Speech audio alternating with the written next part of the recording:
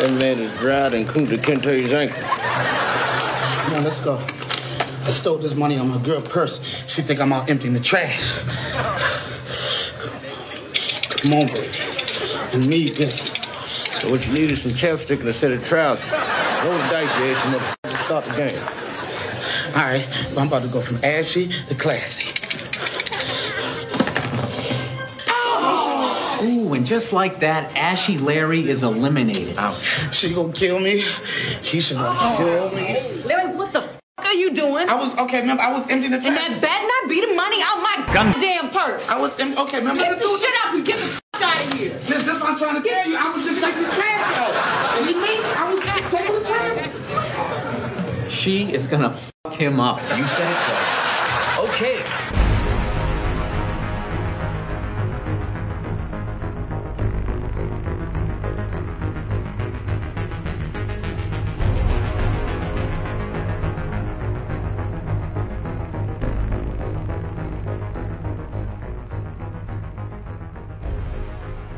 All right, everyone. Welcome back to Gundam at MHQ. This is episode 112, and this is one of your hosts, Neo, and always joining me is Soulbro and Chris. Guys, say hello. Welcome, gang. Chris, are you there? I am. Yo. I just gotta say, where's Wallace? Where's Wallace Strange? That's all I can say. But in this episode, we're going to be continuing on with the fifth installment of Pat Labor Roundup with Pat Labor Movie 2. So definitely keep posted for that. And then we're going to be doing our quarterly fourth quarter mailbag roundup cleanup effort here. We got a little backed up with some of the mailbag items, and for the sake of timeliness with some of those questions, we wanted to kind of catch up on that. So we won't be doing the mailbag in the final segment, but we'll be having a whole segment devoted to all of the mailbag there. So, boy, you're ready to go, huh? Can't wait for those top 10 I'm so lists. excited. I just can't hide it. Top 10 lists. What are your favorite battles, or what crap Arbiter is going to be saying for Macross World? Nice, right? Nice. So, no, that's actually the news. But anything else before we go into the news? No, I'm ready. I want to rock. All right, rock on. And the lead story of the Neo's listener submitted news articles is coming from Innate Dude. Oh, lead story. Is this a new this news is a format? lead story. No, it's just for this one, and he heeded the call that I had made the last news segment. The call to arms. The call to arms, yes. And I'm leading this with a Sorbet article because we all love the Sorbet here, and Chris and Soulbro are probably bigger fans than me. They just play devil's advocate. That's how it goes. I can think of one person we're going to talk about who is not such a huge fan of Survey, but I won't Soulbro it. That is true, and this is coming from the Transformers Live blog spot, and this comes from Innate Dude, and the title here is Michael Bay quote sick unquote of Hugo Weaving. And I guess he's Michael Bay's a little pissed that Hugo Weaving's been bitching about. Not really bitching, but just saying that when he did the voice of Megatron in the Transformers movies, that he just basically did it for a paycheck, and it's not artistic. Yeah, it's not really artistic, and he just kind of did it. And he was also saying sort of the same stuff about playing Red Skull. Captain America. What? Wow. That it was just. He said that it was just like. It was fun to do, but he wouldn't want to do it again, and he is contractually obligated to do so if called, but he hopes that he's not called because he likes to make everything a different performance and be artistic and expressive and blah, blah, blah, blah, blah, blah, blah, blah, blah. Yeah, and I find it funny, like you said that. I won't do it again, but I did 3 Transformers films.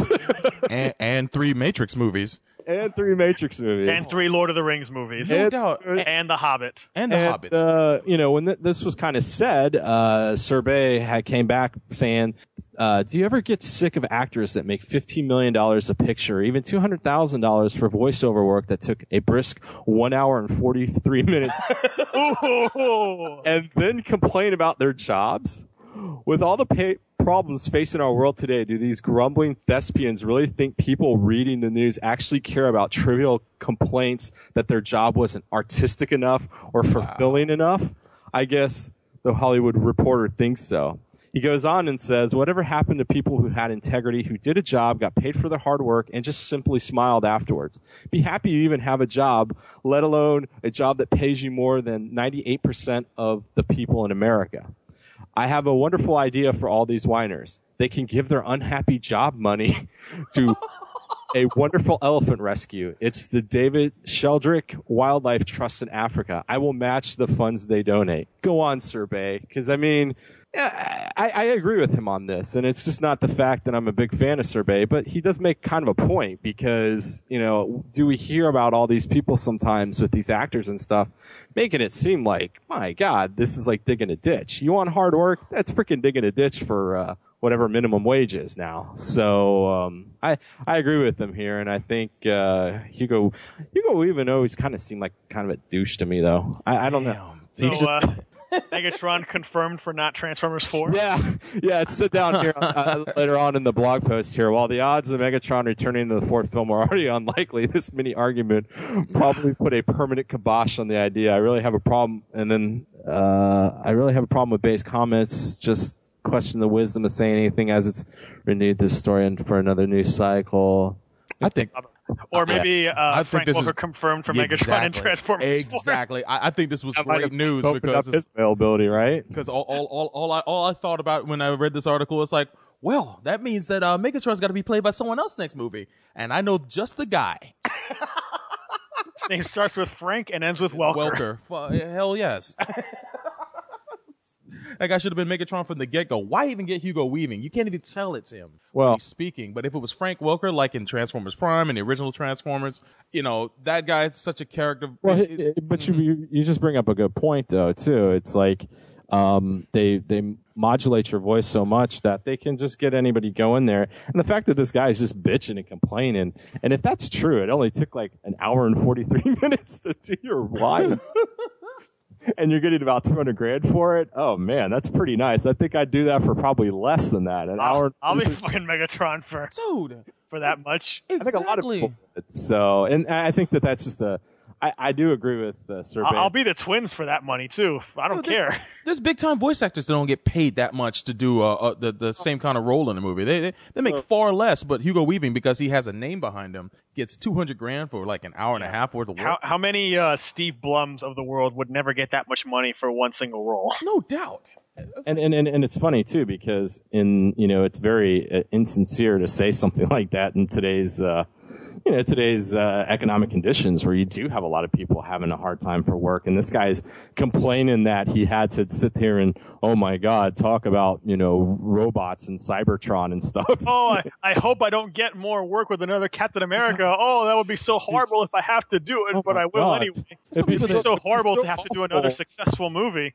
Yeah, it'd be so awful if Disney, gave me a 20% increase of what I made as Red Skull, and now I'm making $12 million, but it's just it's so horrible that there's going to be a third Hobbit movie that I have to be in that too. Oh my God! Oh, it's so bad to get more work. There's some people who would chew their arm off to get a role like that, and people who realize that they've been blessed and that they've been able to be a name in Hollywood and get paid, and Hugo Weaving's remarks shouldn't reflect everything, and I don't even agree with everything that Michael Bay says, but I'm right there with him when he talks about this. I do agree that it's a little insincere to be, when you have this career and you take a job that is a paycheck and then whine about being in a paycheck. That's what I'm saying. Yeah, it's like that's so ridiculous. There's nothing wrong with doing a job for a paycheck, but you don't complain about it. That's why I like the attitude of someone like, say, Malcolm McDowell, who readily admits, like, yeah, I've done lots of shit movies for paycheck because I'm a working actor. It means sometimes you make good movies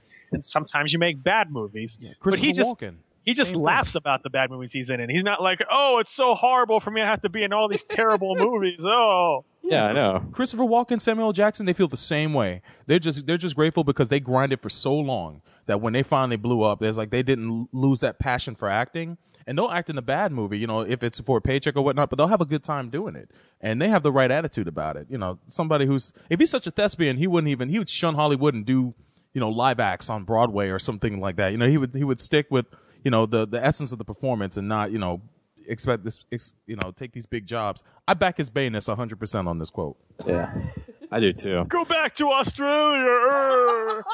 Well, I mean, you know, let's be honest too. I mean, Hugo Weaving's good, but he's kind of the same little character in a lot of these things too, especially since The Matrix. So, Not necessarily. V was a pretty different character. Well, V, yeah, but I mean, that was a little bit different. But anyway. Yeah. So, but thank you, Mr. NA Dude, for your submission there. And next one here comes from Bertman4, and this is coming from the Rocket News 24 website. And I forgot what it was. It was Haro, right? Like last episode, we had an article about a Haro food item. Yeah. Well, now there's some Zagak tofu that's on sale. And yeah, definitely going down to the what is it here? Zagak tofu for hot pots is now available at all the supermarkets and shopping malls in the Kanto area around Tokyo. It was officially announced on October 2nd, and it's made especially for hot pots or nabe in Japanese, which involves cooking different meats or seafood with a variety of vegetables in a pot of boiling water. So yeah, definitely check that out. You can go to Mr. Bertman's link here, and it's always weird though to eat food that's in a weird color like this because it's kind of like a really unnatural blue that the tofu's in. Sometimes makes me a little weary of that stuff. So but it's a little suspect. Yeah, it's like that. You ever see like that really bright green Hawaiian punch? I don't know if they still make it, but they used to. It was some type of like tropical type, and it was just like a very unhealthy, unnatural looking green. You look at it, you're like, I don't know about this. But thank you, Mr. Vertman, for your submission. We have some criminal news here from Vent Noir. And he's got it here that Virtual On is going to be downloadable. Virtual On and Virtual Fighter 2 will be downloadable on PS3 and Xbox 360. So those will be coming out. I don't know. It doesn't really have some point. It is not today. In the future. Some point in the near future. It's part of Sega's Model 2 collection, where a lot of they had an arcade board called the Model 2, and they made a lot of games on it, a lot of popular games, and they're releasing each game one by one as part of that collection, and those two games are part of it. And there's a joystick you can buy for about $400 US too. Well, I don't think so. Yeah, I think a DualShock 3 will do good enough.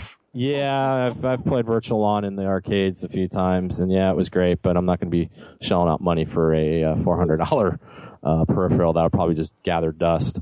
But thank you, Mr. Vent Noir, Mastermind Criminal. By the way, Vent Noir, maybe you know, since you are in prison, where is Wallace? Where's Wallace?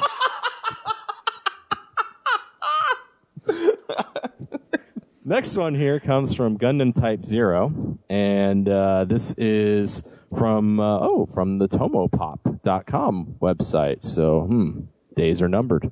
This is a Mickey and Friends combined with the power of Choikin, and I guess there is basically a Disney character super robot. Wow. It's Choikin King, Robo Mickey and Friends figure that takes the characters of Donald, Daisy, Pluto, Goofy, Minnie, and Mickey into the giant robot of doom. You know it had to happen at some point. You even have the boat from Steamboat Willie forming the head. Oh, damn. That is kind of cool. That looks cool. Each character and their standalone robot with special names like Sky Minnie and Ace Willie that transforms into one body of the parts that make up the King Robo. And so, yeah, it was... You'll be hilarious if Disney allowed an anime to be made of this. Oh no! Like an ultra hot-blooded Mickey Mouse Super Robot show a la Gurren Lagann. You know what? I'd be on that. I would watch that. I'd watch the hell out of that. That'd be cool. I think at first Chris is kind of doing this to be, to kind of stir the pot a little bit. And I'm like, wait a second, I'm in on this. Hey, if Kingdom Hearts can work, why the hell not this? Yeah, exactly. On the Facebook group, people were saying that they want to see this in the next Kingdom Hearts game, the game that'll never come. No. Actually, have it as its own thing. I mean, don't have it share its own stage. Yeah. It's just something else. Have its own mecha show and accompanying video games and stuff. Yeah, Disney has had animes of their properties made before, like Lilo and Stitch. Yeah, Lilo and Stitch is the last one I can think of, but it could be something. That's surprising. Thanks for that fact there, for Soulbro, that Disney has made animes and stuff about their properties. Yes, absolutely. You're welcome. Wow. Pirates of the Caribbean. Oh yeah, it's a ride. It's a movie. Crazy talk. Yeah. Yes, but someone's referring to actual. Yeah, I know. Yeah, I know. It's. You're supposed to join in on it. The beating of Soul. Sometimes I can't. Sometimes I can't tell with you. The ritual beatings of Soul Bro. This time I came to bat for Soul Bro. That's Relish fine. it while you can. It's very rare. Well, there's also the end of this segment coming, so we'll see how this good. That's why I said relish it while it lasts. Yes. So thank you, Mr. Gundam Type 0, for your submission here. Oh man, and this is another submission from Vent Noir, and this is actually kind of funny because he's a criminal, and this is about crime. Oh, nice. This is coming from the Birmingham Mail. A Walsall man is in court for hitting Darth Vader's wife. So he hit Padme? Oh damn! No. No way. And Padme? No. Says here, an angry Walsall man who threw a punch at a neighbor called Darth Vader. What is he, living next to Dick Cheney? Dick Cheney moved too? Because he suspected that he was having a relationship with his girlfriend and has been punished in court. The blow thrown by Iqbal Hare of Minor Street, Walsall, missed but hit the wife of Star Wars fan Mr. Vader, who changed his name from Mark Notes by Deedpool for charity more than a year ago. So this guy's actual name that he changed is Darth Vader. It's kind of cool that charity, but still a little weird. But this is actually kind of funny. So this guy went to jail for hitting Darth Vader, but I'm sure it didn't hurt him because he's got the mask on. Or the wife of Darth Vader. Or the wife of Darth Vader. She had no protection. Yeah, there's actually some more funny things in there that I really don't, because it's kind of a little long article, but definitely check it out. It's good for a laugh. The news must march on. Yes, news never sleeps, man. News stops for no one. I feel bad for his wife. He shouldn't have been. That guy shouldn't have been throwing punches at all. But it's just weird that of all people to hit, that's wow. Man, Vent Noir must have been in the clink. Must have been in solitary because he's got another submission here. Oh, it's actually a pretty good one though. This is coming from the Anime News Network. There's going to be the Gundam 08th MS Team Blu-ray Memorial Box is going to be released on February 22nd, 2013. Is going to be bundled with a brand new short film called Battle in Three Dimensions. So Ichiro Okanichi wrote the scenario, which follows the 08th MS team, led by Shiro Amato and the Gundam EZ-H, through the jungle zone towards the next battlefield. Just as they approach a bridge, the team is attacked by Zeon forces from the front, left, right, and by air. What about the rear? Nothing in the rear. And this 26,250 yen, or US $330 set, will include the anime series, 12 episodes, including an epilogue special, a promotional video, commercial collection, the pilot film, the creditless opening and ending animation sequences, a storyboard collection, a collection of illustrations from magazines and promotional materials, and a 42-page booklet with the scenario for the short film. The bonus extra Blu-ray disc will have the short film, and the OFMS team data archives. And it's going to have both the original soundtrack and the 5.1 channel version. So that's actually sounds like kind of a lot for, I guess you could kind of make the case for the $300. I still think it's a little too much, but it's still a lot more stuff than what they normally put into these things. It's usually like, oh, this will be $500 and you get, creditless ending. So I'm sure, look for the stuff on the internet like later on February 2003, eh? So, thank you, Mr. Vent Noir, for your submission. Next one here is from Arbiter Gundam, and this is a news flash, guys. This is actually an article that doesn't deal with Macross World. Huh. Oh, shit. Shocking. I hope he's still getting paid for his time, though. And this is the Desmond Cheng Gundam Portal. And Gundam UC Episode 6, Space and Earth, will be released on, guys want to take a guess what date? Stop with Soul Bro. I know because I'm reading it right now, so I can't guess. 2nd, 2013. So mark those calendars. When did 5 come out? Earlier this year sometime, right? Like March? It came out around the summer, I think. The early part of the summer, yeah. For this one, I guess it's not a whole year wait, being March 2nd, but on the promotional material here, it's got Fancy Boy. What the heck is that guy's name? Angelo. Oh, little Mr. Fancy Pants there. So he does wear fancy pants. He's so darling.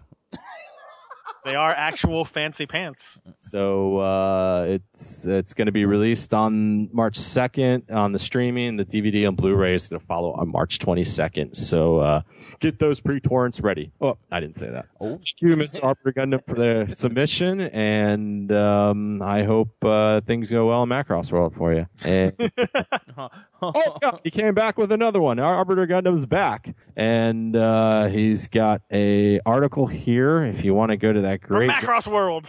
Yes, no, it's from Kotaku. The Macross B7 is more of a 90-minute commercial than a film. So I guess there's some bitching on here. Chris, anything you'd like to add on this? I don't know if you've seen FB7. I have not, but I kind of expected as much, given that it was a mix of new footage from Frontier versus old footage from Macross 7, so that doesn't surprise me. But if this is all that they end up doing for the 30th anniversary, it would be massively disappointing. Not an actual new OVA, not a movie, not a TV show. I know they're doing the music culture, but that for me does not cut it, mainly because I'm not in Japan and I can't see that. So I want an OVA or something. So don't give me some clip show thing. Yeah, it's pretty low rent if you're gonna have a 30th anniversary and you're just gonna be like, here you go. Here's it. At least Cheryl woke up from a coma. She's got a VCR tape, so it's holy shit. Is this the VHS still win and win a Blu-ray in the future too? It's like you're able to travel to faraway galaxies, yet everything's still on an 8-minute or an 8-hour VHS tape. Ask Spike Spiegel about that. Well, that was a retro shop though. So, but thank you, Mr. Arbiter Gundam, for your weigh-in on some Macross. Next one here is from Mekton GM, and this is from the Anime News Network, and there is a Zone of the Enders Jehudi bus that rises over Tokyo's Akihabara. So if you want to go to his link here and take a look at it. It's some pretty good pictures here. It's to mark the release of Konami's Zone of the Enders HD edition game that was set in Japan, and it rose over the roof of a building in Tokyo's Akihabara shopping district. The bus will be perched on the Shinomura Musen building, just blocks away from the Japan Railways Akihabara station, from October 25th to November 4th. And if you go to Konami's actual website and Kojima Productions Twitter and Facebook accounts, they're going to have some updates about the bus, and it looks pretty good. Where's my 1/1 scale Jehudi? Yeah, exactly. That look awesome. Oh, dude, if we could... And very phallic. Complete with Robo Penis. Yes. Wouldn't it be awesome though if they just cleared out Obadiah Island and just put giant robots busts Everywhere. there? Oh my god! One Jehudi, one Anubis. Yes. You could fill the space in between their feet with a bunch of 1/1 scope dogs because they're so small. Nice. Exactly. So thank you, You Mr. could have scope dog strollers for the little children to roll around in. Wouldn't that be awesome? That would be insane. With the little radar eye. Yeah, and Clicking around. they could have like the little Scully that's like the helmet you wear in the, in the scope dog. Complete with goggles. I think we need to contact Sunrise. The merchandising applications are endless. But thank you, Mr. Mecton. Original idea: do not steal. Yes, I know. Just like my fantasy mecha show with Wizard Metal soundtrack. Same thing. It's coming. Actually, you know what? The other day I had another idea, and I'll just imagine this. I was thinking about a movie. I was thinking like a buddy cop movie, but it's like kind of, think of this. Danny Trejo and the Admiral as retired cops in El Paso going on a vigilante hunt because they killed the Admiral's granddaughter. Yeah, it'd be awesome. That would be crazy. Yes. Danny Trejo, man. It's still not as good as the guy I work with who wants a Machete Black Dynamite team up movie, and I'd actually go for that. So, that would make the screen explode. Don't steal my items, Mr. Hollywood. I would watch both of those movies after someone makes the Rock / Sam Jackson buddy cop. Oh yeah, that one too. But I would love that though, as they're like, like they're retired. Danny Trejo and the Admiral, retired cops. They get forced out because they're just, they got to the point where like, you got to go. The state says you can't work anymore, and they don't have anything to do. And then like the daughter broke the rules too many times. Yeah. And you know who the chief is? You know that guy? What's his name? Michael Ironside. You know that guy? Hell yes. Hell he would be the chief, and he'd call them up, and he'd be like, "What the hell are you doing?" Yeah. Oh, it'd be awesome. Directed by Robert Rodriguez. Amazing. Credits. Don't steal this, Mr. Hollywood. I know you want to. All right. Thank you, Mr. Mecton GM, for your submission. Mobius Diablo got this one, and he says, I may appreciate this, and it's the Robot Tomes. And, oh, man, there's a link here. What if there's a robo-apocalypse? Yeah. I'm going to be reading this, and I think everybody needs to read this because... it looks like they're making fun of this. What? I don't know.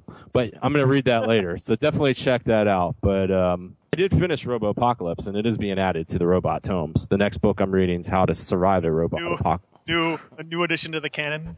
Yeah, it's the Revelation part. It's officially approved by the Robot Tome Council. Well, it's getting final approval from there at the Council of Nicaea. Yes. So thank you, Mr. Mobius Diablo. Thank you for your submission. Damn, there's a lot of news today. Next one here is from Hunter Is this episode turning into the news bag roundup? My God, it seems like it, huh? I mean, it's cool though, but we're in that time of year though that there's gonna be lots of stuff. So, Hunter Slasher 13. This must be a new poster. Ooh, he's from Canada. And this is coming from the Anime News Network. And Eureka 7 AO's last episodes are slated for November 19th. The final 2 episodes in the series are going to both air on November 19th on TBS in Japan. Not Turner Broadcast, but broadcast at 3:41 a.m. And I guess that's yay. So, and Bandai Channel is going to stream the first 22 episodes of the series on October 27th, 28th. Well, that's this weekend. So, yay. Yeah, that's dated. So, thank you, Mr. Hunter Slasher 13 for your submission. Next one here. Bam, Benoit really was in the clink. This is coming from the Anime News Network. Macross 30 game unites multiple Macross heroes into one era. There's a recently announced Macross 30 game that will unite the lead characters from multiple Macross anime titles into one era. PlayStation action game will tell the original story set on the planet Ouroboros. Ouroboros. Ouroboros. That's from That's the company in Resident Evil 5 or Ouroboros, I think. Oh no, that's just it's something. It's something. It's a weapon that Wesker has. In Resident That's Evil right. 5. It's a weapon. Yeah. I know it better as a weapon that Strider Hero uses, but and then of course the legend behind it. But Okay. And the characters and the transformable variable fighters that are going to appear are from Super Dimensional Fortress Macross, Minmay, Hikaru, and the VF1S3. Macross Zero, Shin, and the BF0A. Macross Plus is Samo Dyson, the YF19. Macross 7, Basra, and Milena Genius, and the VF19 Fire Valkyrie. And Frontier Alto in the VF25F. So, definitely. Where's Macross 2? Dennis, where you been? There's no culture in this game. Yeah, you are getting short-sighted on this one. The Macross 2 should be in there. There should be a Do these drinking. other universes think they know what culture is? They do. I think they think they're now the arbiters of culture, and I can't believe there's not an unlockable drinking game in this. Like, They don't know the meaning of the word. really? Hey, Dennis, I have a quick question. You're a newsman, right? Yeah. On Space HBO, have you ever seen the Space Newsroom? And what do you think about it? They think they know newsroom culture. They don't know anything about it.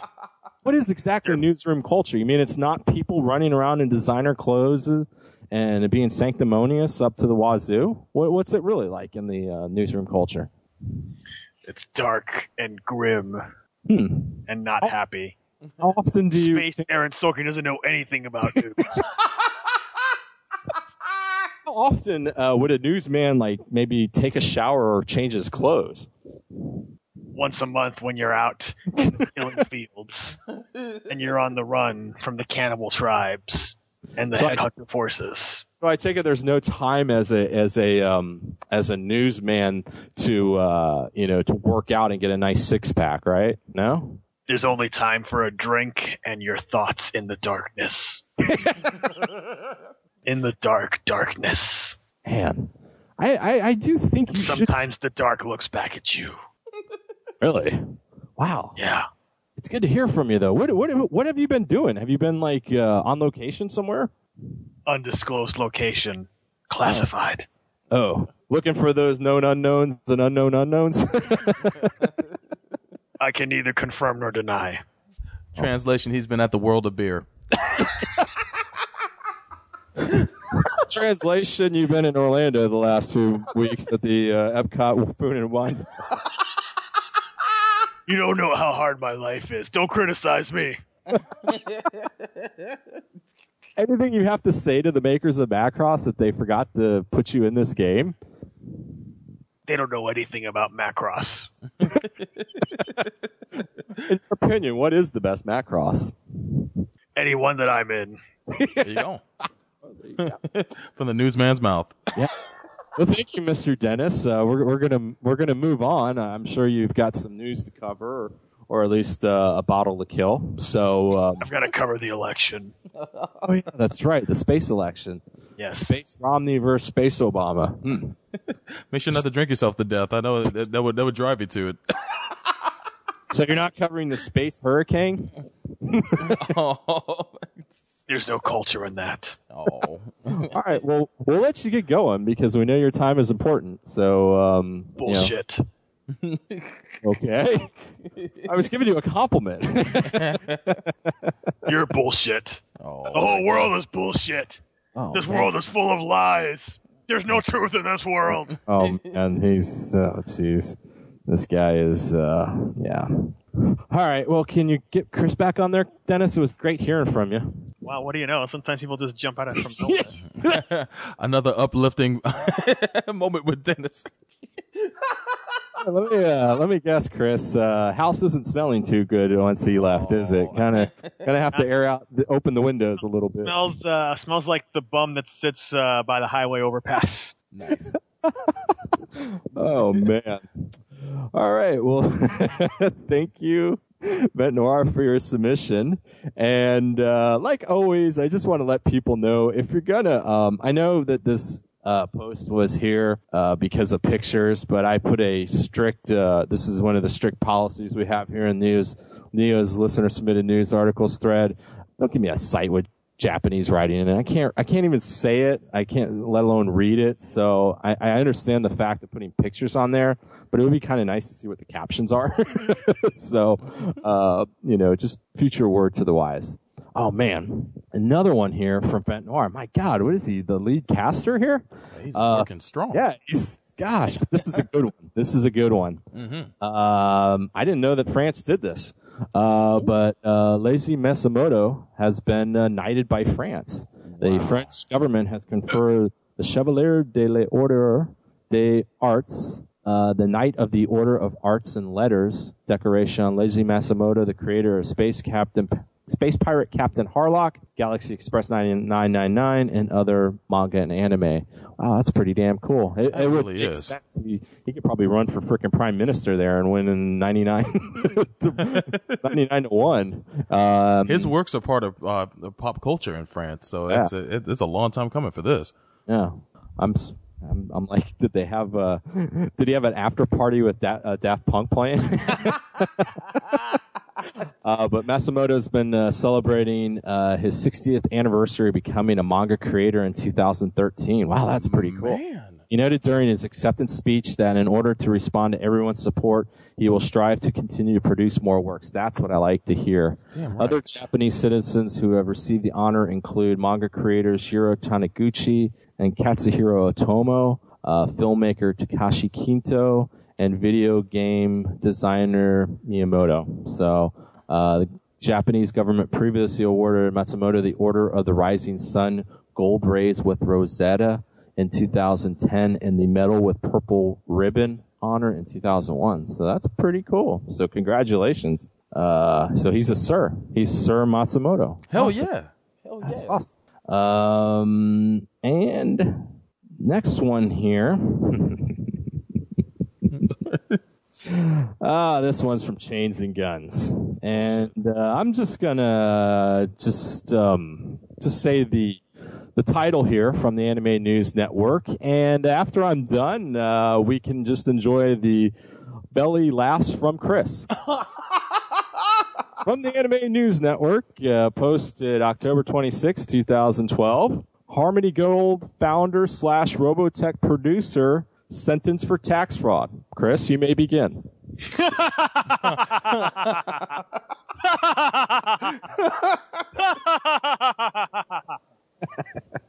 Oh, no. Normally, I would go through this article, but I think Chris would probably find a lot more enjoyment. It'd probably be more amusing to me and Soulbro to listen to him talk about this. So, Chris, the floor is yours in the Miami News Bureau. Go ahead with the article. I have nothing to say about the details of the story, which you can read yourself. I am just experiencing a certain amount of schadenfreude. Wow. Because from the sounds of it, this guy, being a tax cheat and a crook, along with Berlusconi, the very well-known corrupt former prime minister there, they had quite a little racket going with slush funds and moving money around and goodbye and good riddance. And obviously this has no immediate effect on Robotech and Macross, but one can hope. Yeah, it says here Agarma is he's the executive producer of Robotech and all its sequel attempts. That's funny. I love his sequel attempts. And he remains the chairman and CEO of Harmony Gold USA.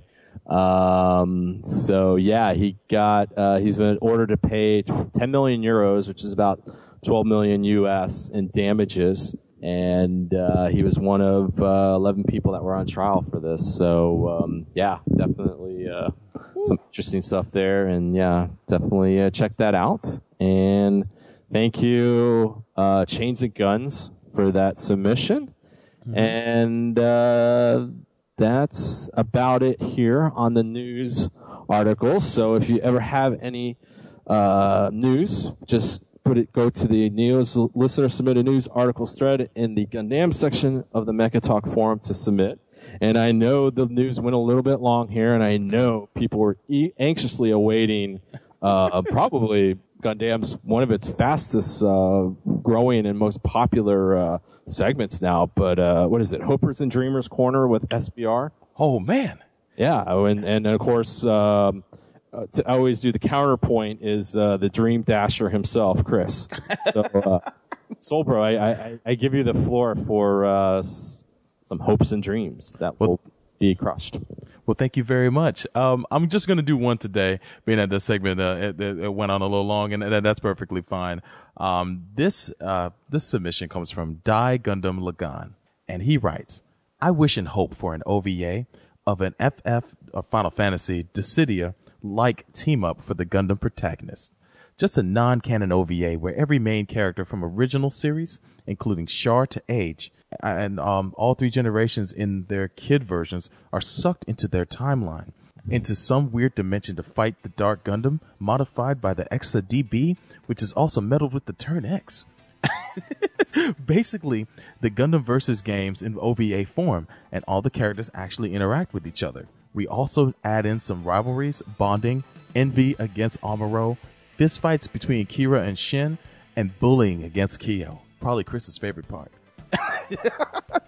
I doubt I'm the only one who wants to see this too. Speaking of Kyo abuse, I also want more physical abuse by captains, more fistfights, and more hand-to-hand combat in future Gundams. I want a Shakti Locus figure to die over. I want a Shakti Locus figure to die over the Lala figure. It sounds like a pretty neat concept. There have been a lot of games that have taken up this point, and they've been a lot of fun to play, I guess, for the Japanese. I have yet to play any of those, but something that comes close are the Super Robot Wars games, and I've always liked the interactions between the different characters from different Gundam series and other mecha series in those games. So it'd be a neat OVA or kind of a little fun jaunt to see. I'm not against it at all. But Chris, what are your thoughts on this? I have nothing to say about this. I support it completely. Oh my god! I'm all for increased levels of violence, especially against children, and in particular against Kyo. Oh, I see the angle here. I see the angle. Oh my gosh. He's been stumped, everyone. Well, it's not necessarily a dream dashing, but it's more something of a way that he can see his long passion of Kyo getting what he deserves. I would venture to say, Chris, if this game did come out and you were able to buy it, you'd probably be first in line on that release date, I would say, right? Huh? I would fly to Japan to pick up my copy. Like, just that. PlayAsia, forget that. I'm coming over to get it. You imagine the conversation on the flight over. What are you going on there for? Oh, I'm going there for business. Chris is like, no, I'm just going down to grab this off a game where I can beat up a small child who annoys me and fly back. And fly back to America. I'm not seeing anything. I'm there for 10 in and out. First chance you get, you having Kyo get bright slapped. Oh. Every mission. I even have him get shin slapped. Oh, wow. Well, good stuff. And thank you for the submission, Die Gundam Lagan. It was that was a very awesome a hope and dream. If anything, I hope to see it come true someday. So do I. Indeed. But Neo, back to you.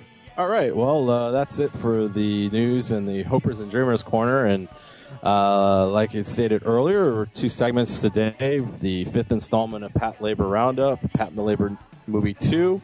And then we'll be doing an extended mailbag cleanup, 4th quarter cleanup. So there won't be any mailbag in the last segment in the closing segment of the show. So I guess if there isn't anything else, we'll go to the next segment. And you're listening to Gundam at MHQ.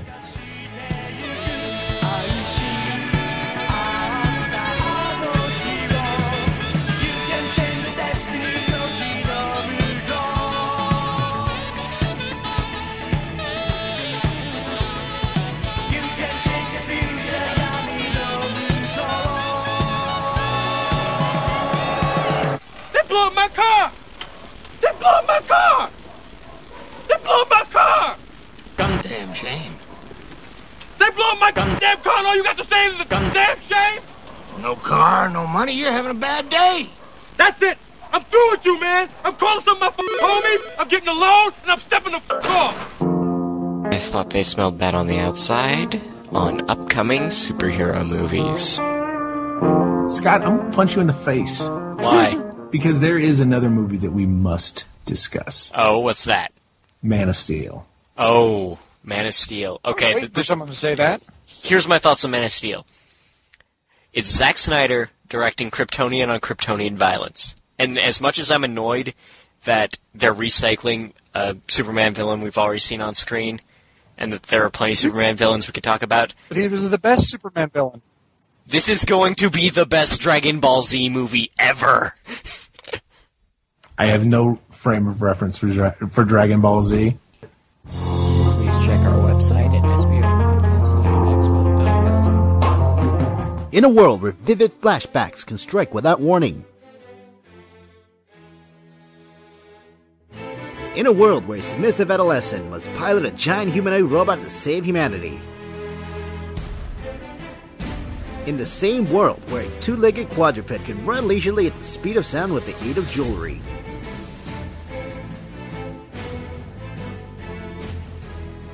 Only one podcast can discuss this with their sanity intact. And this is Not That Podcast. www.ssapodcast.com. The Ass Backwards Anime Podcast. Oh wait, I was supposed to use that voice in the beginning. Let's go again. Who shot you in the ass? Who? That who will be you. Me? I shot you? Yeah. I mean, I was shooting. Yeah, I did a lot of shooting. I mean, but I ain't saying I shot you in the ass. I mean, I ain't saying I didn't shoot you. But damn! Somebody shot you in the ass. Tell me about it.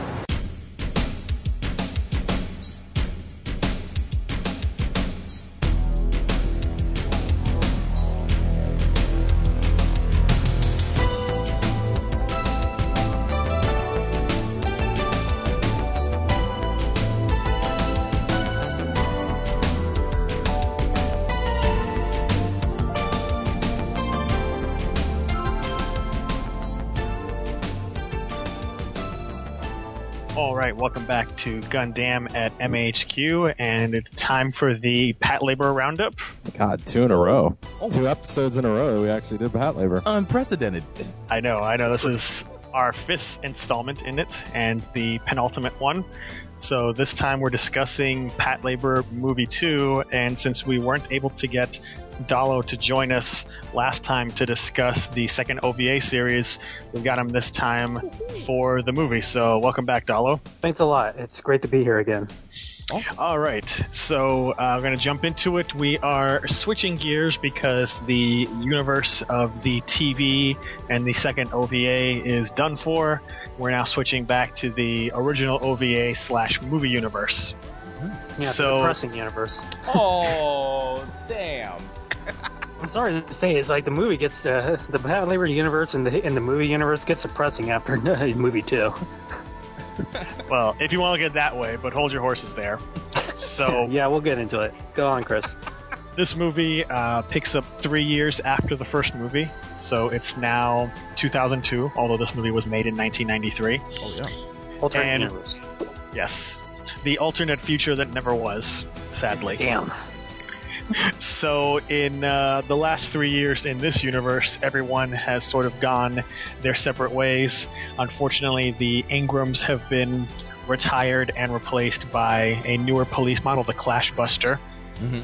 You got Asuma and Noah. They're doing testing on prototype labors with Shinohara. Shinobu stepped up and is now the acting chief of SV2.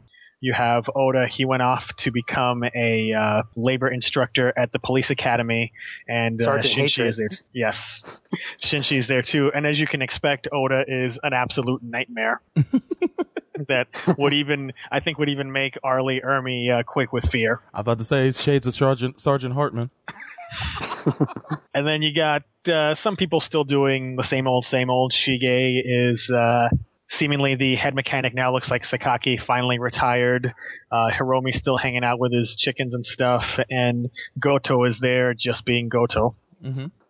So that's what's happened in the present. However, the movie's epilogue was actually set in 1999 and introduces us to a character named Yukihito Suge. He was a UN peacekeeper on a mission in Southeast Asia and came under attack and was forced to defend himself even though he had orders not to fire, and it was all for naught because whoever was fighting in that war ended up beating up the UN. And quite badly.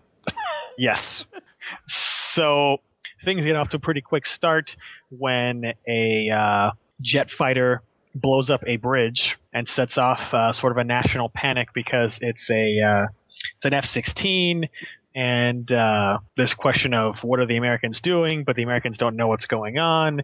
And then some other incidents slowly building up, like the hacking of the Japanese radar system with 3 ghost fighters that aren't there, which they send out some interceptors to shoot down, but nothing's going on. And as Goto investigates, he comes across this intelligence officer named Arakawa, who gives him the skinny on this guy Suge, who was part of the military and now has this right-wing nationalist group that is setting off all of these attacks and all these fear campaigns as part of their agenda. So as the investigation continues, we find that Suge actually is a former lover of Shinobu, so very obvious close connection between the two of them. Mm-hmm. And in essence, the story of this movie, if you look at it, is an expanded remake of the 2-part episode from the first OVA series. Yes.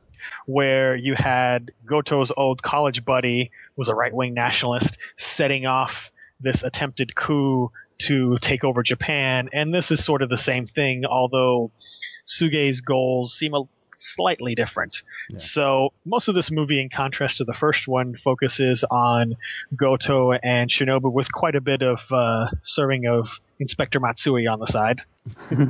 So you don't get to see as much of Asuma, Noah, Oda, all of those people. They really only sort of come together in the end when Suge makes his move. You've got the police and the military squaring off against each other. You've got Suge's forces blowing up bridges, communication towers. They blow up all of the laborers at the SV2 station house. So all of the current and former members of SV2, they go into hiding.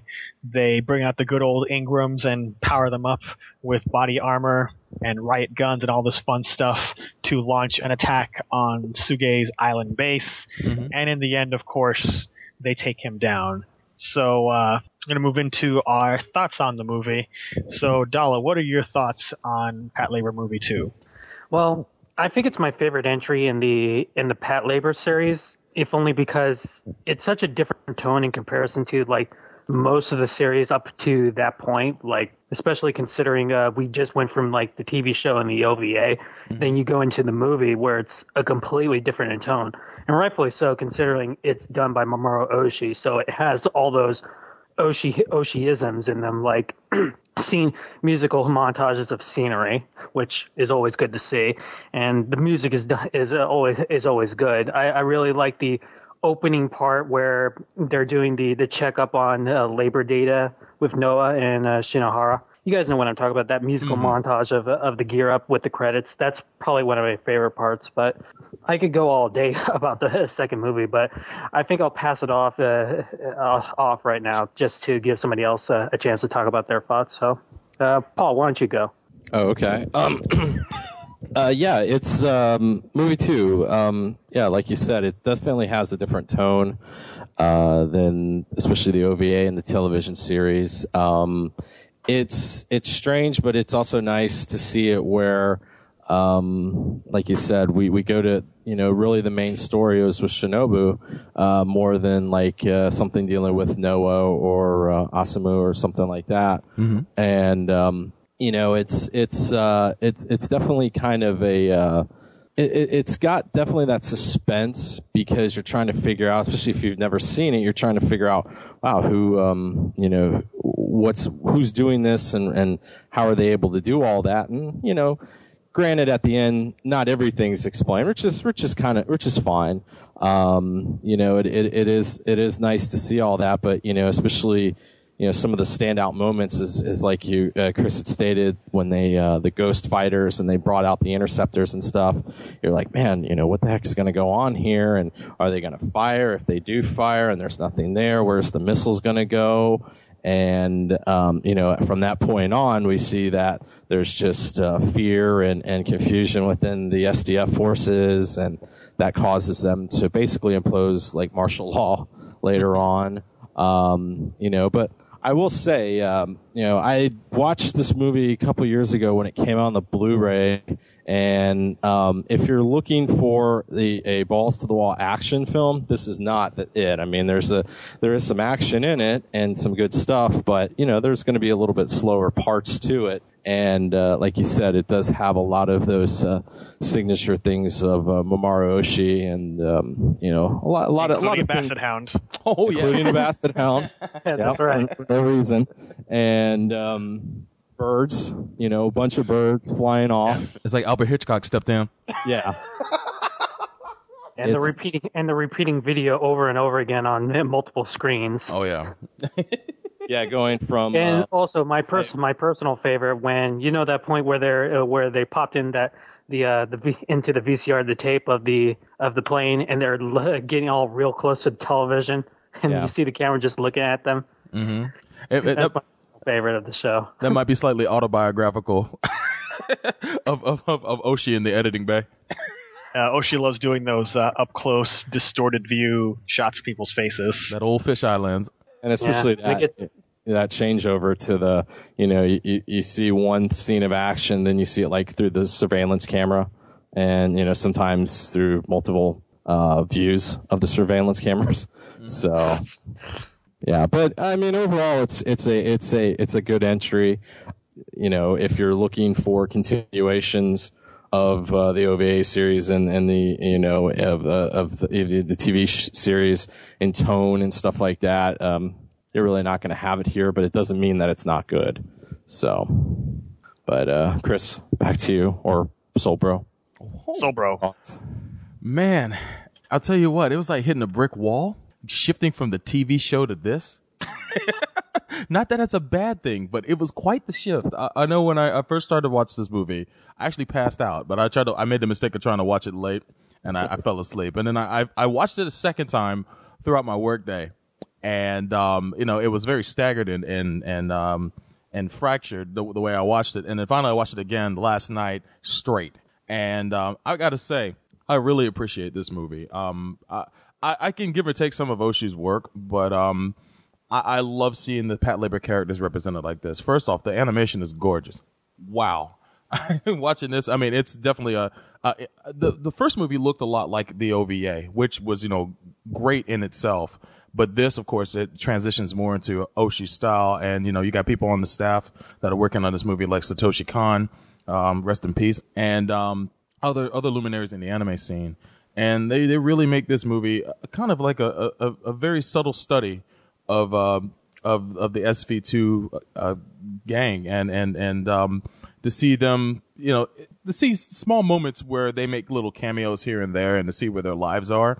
It's actually pretty interesting that even though they're not connected, the TV show kind of foreshadowed some of the futures of some of these characters that are actually displayed in this movie. Like Oto becomes a drill instructor, and Shinobu eventually moves up to be the commander of SV2, and Well, one way to interpret it is that it is a possible future that the TV show could end up being as. Absolutely, and it was just neat to see a lot of predictions come to pass in this movie, even though the universes aren't connected. To see Goto actually, take up the majority of the screen time in this movie was a treat to me, because I love that character, and to see him try to solve this mystery and not be trusting of the guy who came to deliver the information about the coup that was going to be happening. Chris, what was his name again? I'm sorry, you lost me. I wasn't paying attention to what you were saying. Awesome. Oh, delicious. I'm multitasking, sir. Oh, no, it's cool. I'm listening and eating clam chowder here. What's your excuse? The intelligence agent from Arakawa. Arakawa, thank you. The guy with the lazy eye. And man, was it lazy. The fact that Goto didn't trust him at all.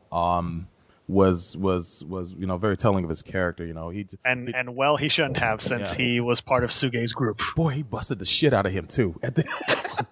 What a satisfying scene! And he tells him, I'm a police officer and I'm here as a police officer, but I appreciate the conversations we had. Every turn, Goto's character is like the anime version of Columbo, easily. Easily, man. It's definitely a treat to see him. But this movie had a lot of telltale signs of Oshi, like the study of animals, the bird being a focus in this. And I'm not sure what the metaphor was with the bird. Maybe it's flight. I honestly don't know. But the fact that you do see pictures of birds everywhere, and the end scene was straight out of what's his name, John Woo movie. Where Shinobu's walking through the field and all the birds are starting to take off. It's just gorgeously animated, and it's something that just screams of Oshi. But another thing I liked about the film is that we got a little bit more insight on Shinobu, and that they went and expanded the fact that she did have a relationship with someone. And we learned a little bit more, because watching the TV shows in the OVA, we really didn't know much about her, except she was just the cool commander of her own unit. And Goto's foil in a lot of cases. But I love the flow of this movie. It's slow paced. One of the scenes that really got me was when Shinohara and Noah, which are they're barely in the movie, but when they do have some scenes together, I love the conversation when they're driving back to Tokyo, and Noah, she goes on to say that she doesn't want to be known as just a girl who loves labors. That's one of the reasons why she's going back to kind of prove to herself that she's very duty oriented, and I love that shift in her character. It kind of shows that she's maturing. So that was neat to see. And trying to think of anything else. Just one other thing, but I forget what it is now. But I really love this film, and I thought it was an excellent addition to the Pat Labor universe. And I'll turn it back over to Chris. All right. Well, for me, this was my second exposure to the Pat Labor universe, because I had picked up many years ago on VHS the two movies as a blind buy, and I dug both of them. It's definitely a contrast from the first movie, which was a technological thriller, to now this one is a political thriller. And rewatching it recently, it reminds me a lot of what was later done with season 2 of Standalone Complex. Yes, damn it, that's what I wanted to say. Go for it. God damn. In mood, just the tone of the story, the fact that you've got, these people inside the government and outside the government who are conspiring to set these events into motion to play out and fit their agenda. You've got Sugei, who for an antagonist is barely in the movie. You've got him in this opening scene set in 1999 out there in the UN peacekeeping mission. You've got the one scene that he shows up in on the river with Shinobu and doesn't even really say anything, and then you've got the confrontation where she arrests him at the end. So it's like he's not even a force of a character. He's just sort of like a force that has set things in motion. But he's definitely not a mustache twirling villain, and you can see based on his the stuff that he does say that he does seem to be very sincerely motivated in what he's trying to accomplish, but he's just horrendously mistaken in what he's trying to do. He's in it more than the villain in the first movie. Yeah. That's definitely true. At least he could take that. He could take that away. Yeah. I think there's some interesting. Arrested the guy. I think there's some interesting debates here between Goto and Arakawa talking about the fraudulent peace versus the truthful war. And this idea that Japan built its prosperity among, on the war and the suffering all across the world, but it distanced itself from that as though it's a peaceful country that has nothing to do with those things. So I think it's some good food for thought compared to some of the simplistic ways that these issues are handled in other shows, like, say, shows that shall not be named. Oh, damn. But you know what I'm talking about. Too soon? No, the other previous show that shall not be named. Oh, that one. Oh, damn. We'll leave that where it is. So I appreciate that, They give some points about this, and the Goto counters Arakawa's argument that I'd rather have a fraudulent peace to war any day. Mm-hmm. And even if we do live in a fake peace that's built upon war and suffering, the war that Suge is trying to engineer is just as much of an illusion. It turned out to be, and even though I guess his intentions were to have it be a warning to Japan, just in case the worst happens. But at the same time, he's no better for actually engineering it. Well, it's more or less trying to get the Japanese people to be a little bit more proactive than anything. Absolutely.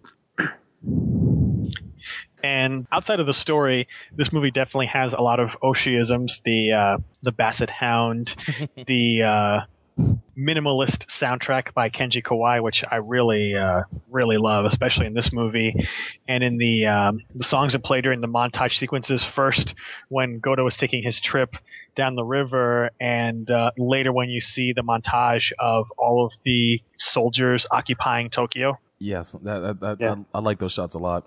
It really helps. Those are definitely standouts. Especially it gives you a chance to appreciate the animation, especially if you watch it in Blu-ray. Yes, this movie is outstanding in Blu-ray, and unfortunately that Blu-ray was never released here, but it is available through Methods. Methods, huh? Yes.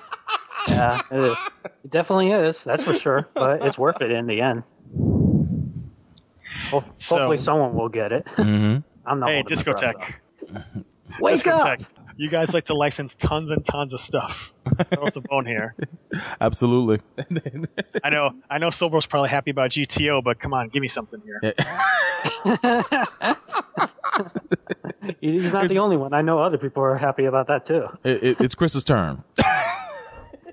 So continue, Chris. We're taking over. Go ahead. So definitely, it's a big contrast from the first movie and even from the TV show. Not heavy on the action. The action that we do get is pretty satisfying. Yeah. Shades of Jinro. Definitely. Oda, of course, does not disappoint, being a reckless gun maniac. And only he would just blindly rush in and start shooting at crazy, unmanned, heavily armored tanks. Mm-hmm.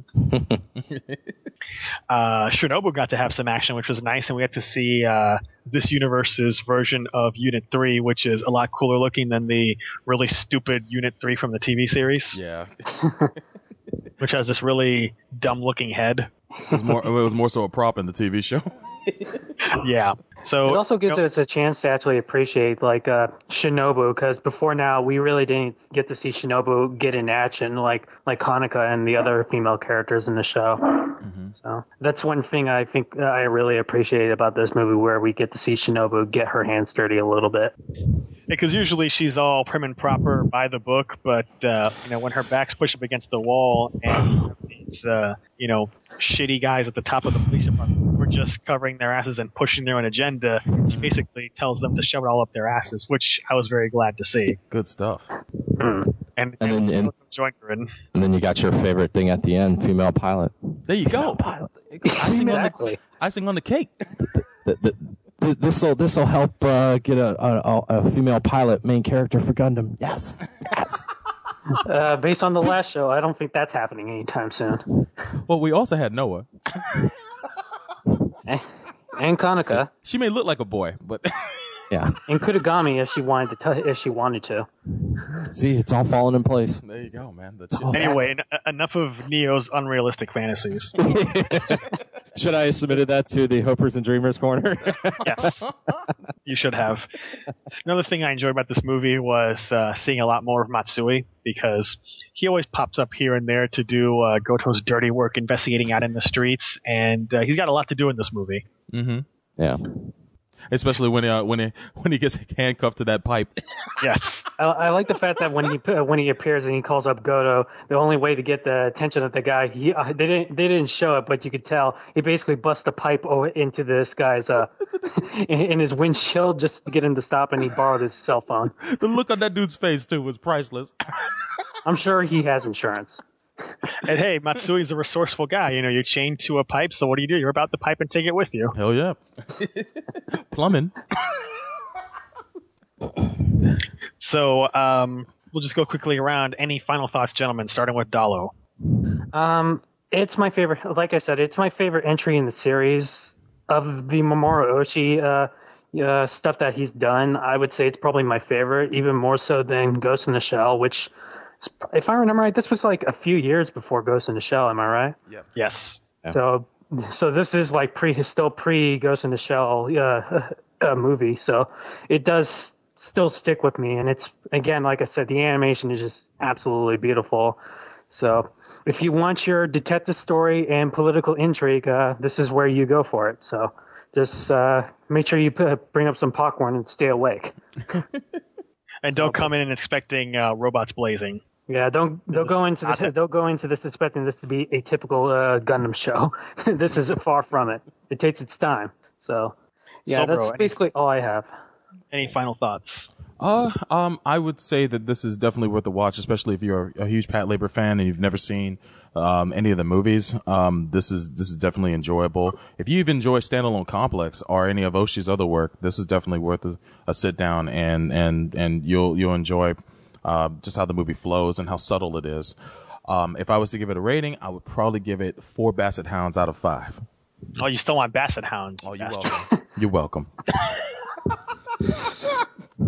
Yeah, I mean, I would say pretty much the same thing that everybody else has said. I mean, it's a very good movie. If you're expecting what you've seen in other Pat Labor shows or even other mecha shows, then yeah, it's definitely not going to have all of that. It's still going to have some action, but just because it doesn't have that doesn't mean that it's not good. And if you like kind of these political suspense thriller, whodunit type of deals, this is definitely something you like. And, it's got the background of being set in an alternate world of mechas and stuff. And I would say for my rating, I would give it 4 out of Flying Away Seagulls. With no poop in sight. Yep. No poop in sight. All right. Well, I would say in closing that if you are a fan of Mamoru Oshii or you enjoy Standalone Complex, especially Second Gig, then you definitely want to check this movie out because it is absolutely a kindred spirit to Second Gig. Mm-hmm. And I would give it, as I did on my review, 4.5 out of 5 right-wing nationalists. Nice. So if you want to get your hands on this movie, there are the aforementioned methods for the Blu-ray. It was originally released on VHS and DVD by Mangler. I would not recommend that DVD if you see it somewhere because it's not anamorphic widescreen and it's really bad quality. Terrible. Yeah, it's awful. What were they thinking? Yeah. It was not re-released. That's for sure. Jeez. Exactly. It was re-released on DVD years ago by Bandai Visual USA. It was their first release along with the Pat Labor movie, the first one. So, and it is anamorphic widescreen. They did do a fancy special edition, which you can probably find cheap for now. It used to run $90. There was also a standard edition, so they're probably around if you look on Amazon or eBay for old copies. Otherwise, there's the methods version. Mm-hmm. And whatever version you employ, I would highly recommend doing so to watch this movie. And, of course, we can hold out the hope that someone, Discotech, will license Pat Labor again. Yep, somebody start up the campaign, send letters and stuff. It's time for that. It's time for that petition, y'all. Well, I don't want to turn this into the Hopers and Dreamers Corner Part 2, so we will... we will that's my favorite segment of the show, outside the main segment. Hey, Dalo, you want to join us again to talk about monsters and other stuff? Oh, sure, why not? I'll talk about monsters all day, especially since it's Halloween. Oh, I'm all about monsters. Well, this won't be quite on Halloween, but since that wraps up this segment, we're actually next time hitting the end of the Pat Labor Roundup. Ooh. With a double feature. We'll be discussing both Mini Pato and Wasted 13 Pat Labor Movie 3. Nice. Send it off in fine fashion. So tune in next episode for that. Now we're going to take a quick break and be right back. You're listening to Gundam at MHQ. そこで出会う同じ理想同じ願いそうさいつも機動警察パトレイバー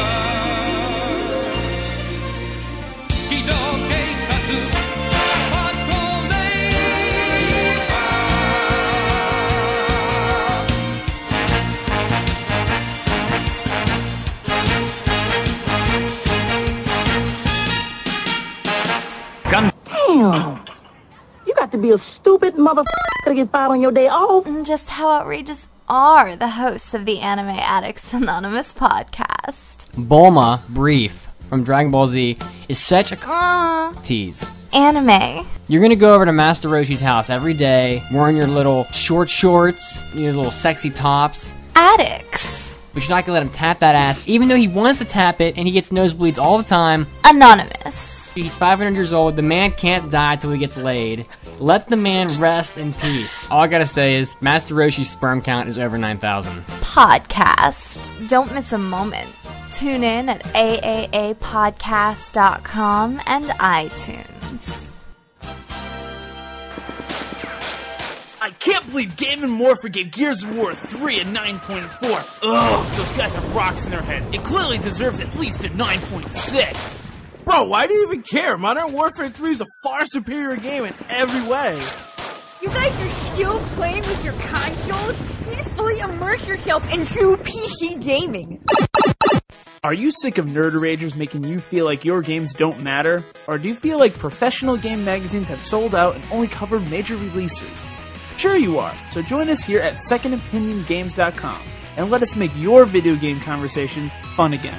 Our main podcast focuses on all gaming news, big and small. And don't forget our other podcasts where we talk about video game collecting, fighting games, the best games you never played, and other just mindless and mindful ramblings that entail what our main focus is. Let us be your first stop in Second Opinion. So stop by SecondOpinionGames.com. You can also find us on iTunes and Stitcher Radio. Happy birthday. I don't know what to say. Well, you could say thank you. Thank you. God damn it, Jim, what the hell's the matter with you? Other people have birthdays. Why are we treating yours like a funeral? Bones, I don't want to be lectured.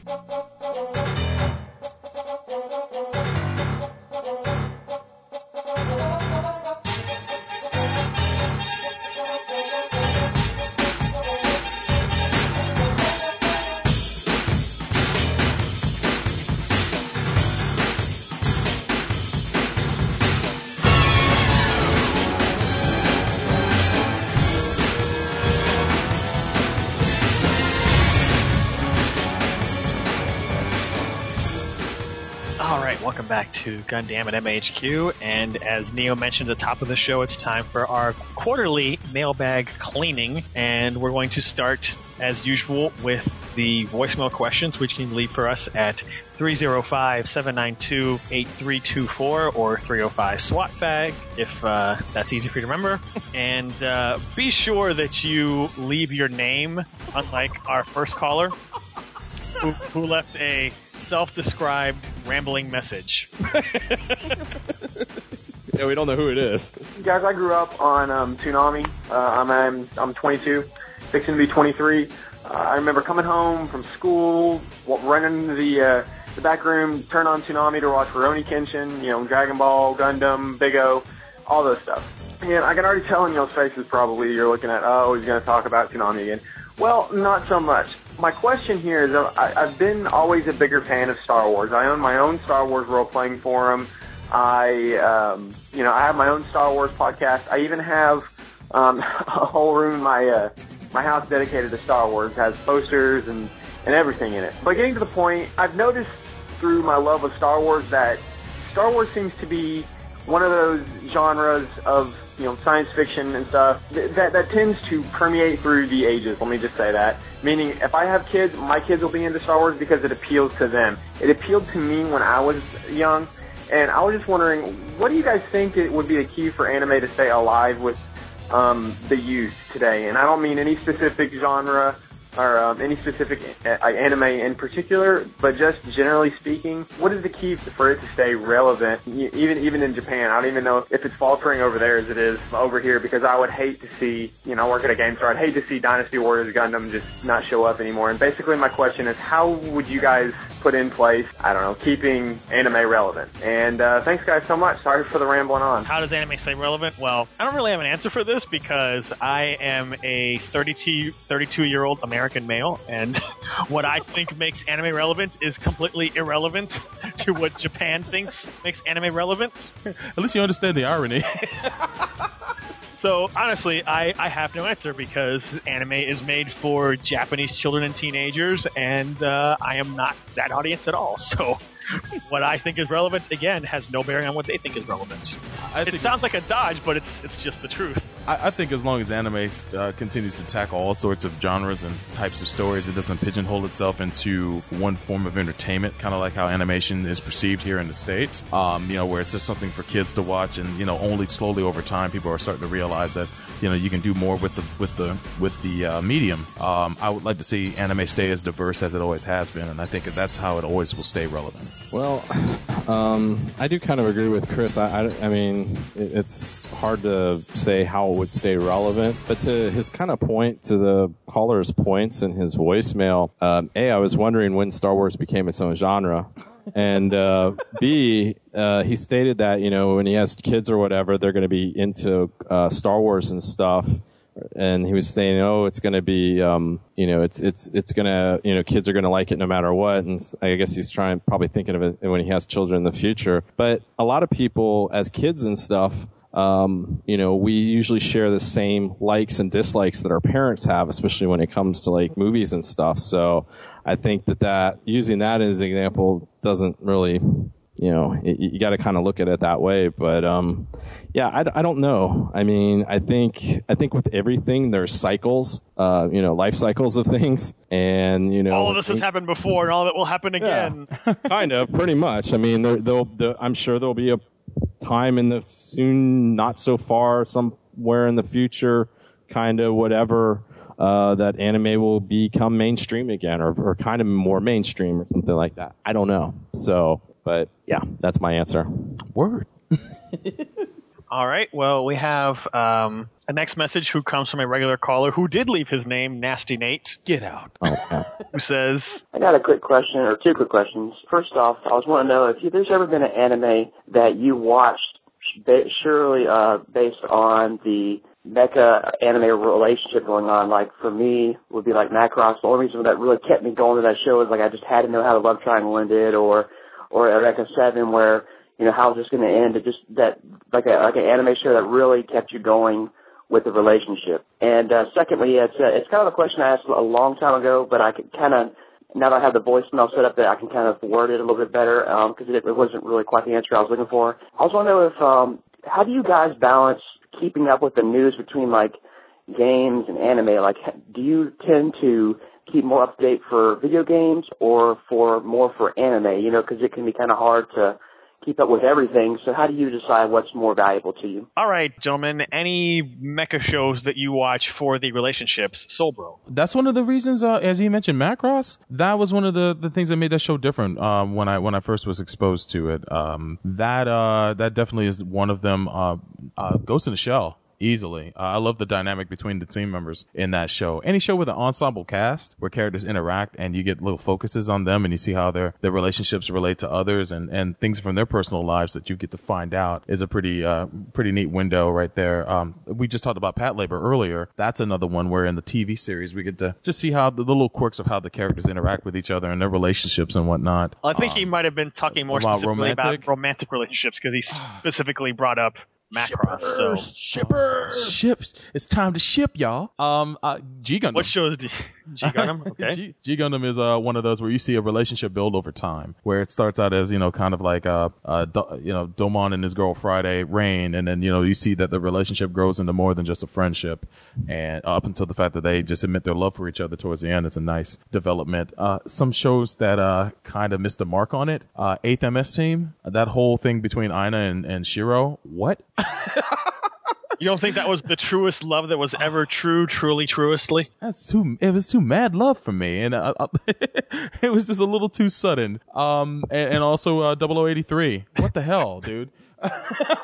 Mad love. So I'm picturing now Aina as Harleen Quinzel. And Shiro as the Joker. That's a scary picture. Why did they go mention 0083? I mean, that's how that is definitely it done wrong. But yeah, I'll toss it over to Neo. What are some of your thoughts, man? Yes. What do you watch for shipping? For what, mecha show? Usually if it's a mecha show, it's just the relationship's a bonus. I mean, I don't think I really ever gone into watching a mecha show being like, oh man, I wonder if this guy and this girl are going to get together or whatever like that. I mean, let's be honest, most mecha shows, the interpersonal relationships are pretty crappy. And I think it's only a bonus when you get situations where, they actually end up being good. So, I mean, I'm not going to sit here and lie saying that I go in there looking for it, because usually with a mecha show, I don't. So you came there for a space opera, not a soap opera. Yeah, I mean, let's be honest. Usually most mecha shows are action-oriented war dramas and stuff like that. And, it's like I said, most of these shows don't do relationships like that very well. And it only makes a lot of these shows better when you have great war drama, political intrigue, action and stuff like that. And then you actually have like cool, people have relationships and they seem normal and as a relationship would develop and stuff like that. So, but I'm not going to sit there and say it for a mecha show. I'm actually, oh gosh, I can't wait to see, I see these two people here. I hope they get together. That's the whole reason to watch this. No, it's because, wow, this mecha show looks pretty awesome. And, Earth got destroyed and there was this big, like, monster mecha. And, it's pretty simpleton, but I mean, that's why you subscribed. Yeah, I mean, can't really say much more than what I said, so I won't. Well, Chris? I'm going to pull a Mitt Romney and agree with both Solbro and Neo. Okay. Because on the one hand, I do agree with Neo that most mecha shows are not focused toward romance, and a lot of them that try to don't develop them very well. But I will agree with Solbro that I followed the romances that were in the original Macross and G Gundam. I'll also throw in SBT Lasner because I was curious to see the romance between AG and this girl, Anna Stephanie, who went from being lolly to post-time skip love interest. Ooh, hell yeah. Because you don't see that too often in mecha shows where a character starts off as a lolly and then there's a time skip and she's aged up to be love interest material. Nice. It's like cashing in that nest egg. That's a sad point for the pedo bears, because that's when they're like, oh, this is the best 14 episode show. And it was 50 episodes. Well, she stopped being a lolly. She grew up. Too old. Yes, too old. All right, so moving on, the second part of his question, how do we keep up with anime and mecha news? Well, my answer for this is very simple.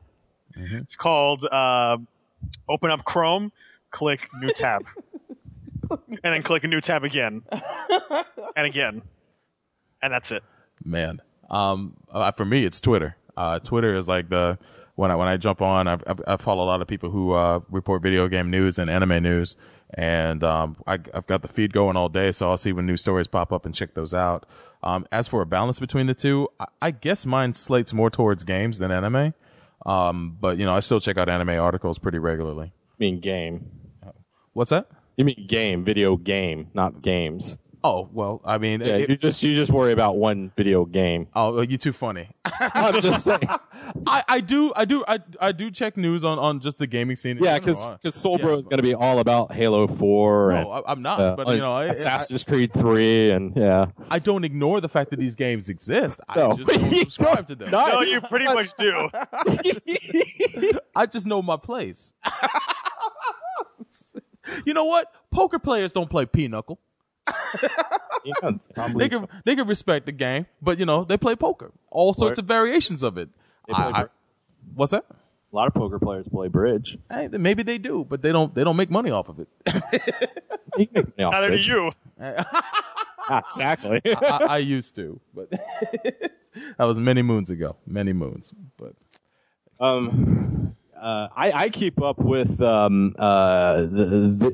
news by my hard work that I put in the news bureau, preparing for each show. So that's how I keep it going. In other words, you just let everyone else do the work for you. No. In other words, you're a slave driver. In other words, you're a moocher. No, Foxconn. I'm Foxconn of journalism. The Foxconn model. Unpaid masses, dude, my opinion. As Bill Burr says, Especially children with very small hands. As Bill Burr says, your submitters, they jump out of windows into nets and bounce back into the windows when they've gotten too tired of submitting the news and they lose their minds. So and when they're in Australia, they've all been locked up. Yeah. Oh snap! And I guess when it comes to, I don't know, rich news, I follow more. I kind of go in waves. Like, sometimes I tend to read a little bit more about video game stuff, and sometimes it's a little bit more about anime. I mean, I think it kind of depends what mood I'm in. So I know that's maybe a cop-out answer, but it's kind of the way it is. So. All right, we're going to now move on to the regular old mailbag, which you can leave questions for in the Mecha Talk thread. The old mailbag. So starting off is Stag Rider, who originally had an age-related question, but said, I'll give you guys a break from that. Oh, thanks. He asks, what are your favorite Gundams or mobile suits from non-animated material? For me, it's the Advanced Wound Ward EX from Advance of Zeta, Flag of the Titans. Ooh. Sure. I haven't seen that one, so I can't remark on that. You can't see something that's not animated, Soul Bro. Well, isn't it a line art or something? Yes, it's on this website called mhq.net you might have heard of. Well, I've got to look it up. Yes, I think that you should. Shameless plug. So, Soul Bro, what's your favorite Gundam or mobile suit from a non-animated side story? I do like the RX 78-3, which is in the G3. The G3, yeah, I like that one. What's that short story? It's Gundam Sentinel. The Sentinel. I've seen models of the Sentinel, and I think that's really the S Gundam. The S Gundam, yeah. I like the color scheme for it is like blue and white, at least the one I saw. Gundam, that's blue and white. Yeah, no, I mean it's like mostly blue's my favorite color. So to see it rendered in that was pretty nice, and I like the design of the S Gundam. So, and if blue is your favorite color, then why aren't you mentioning some Titans mobile suits?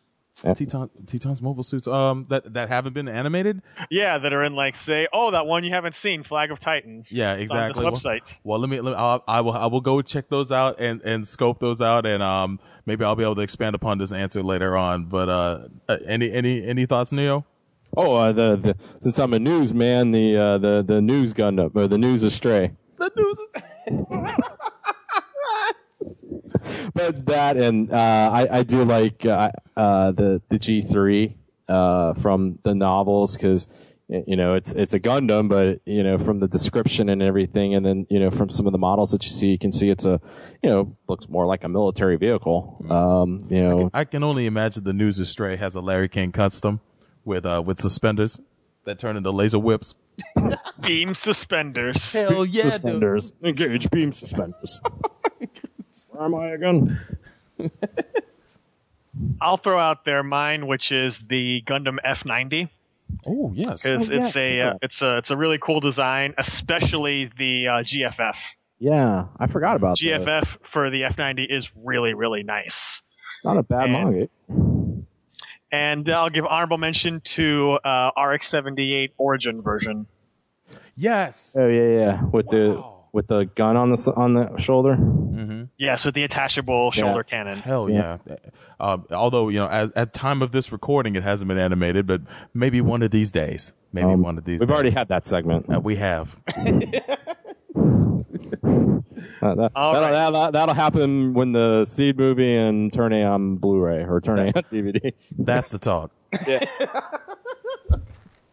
All right. Next we have Haro Meister, who says, "Hi.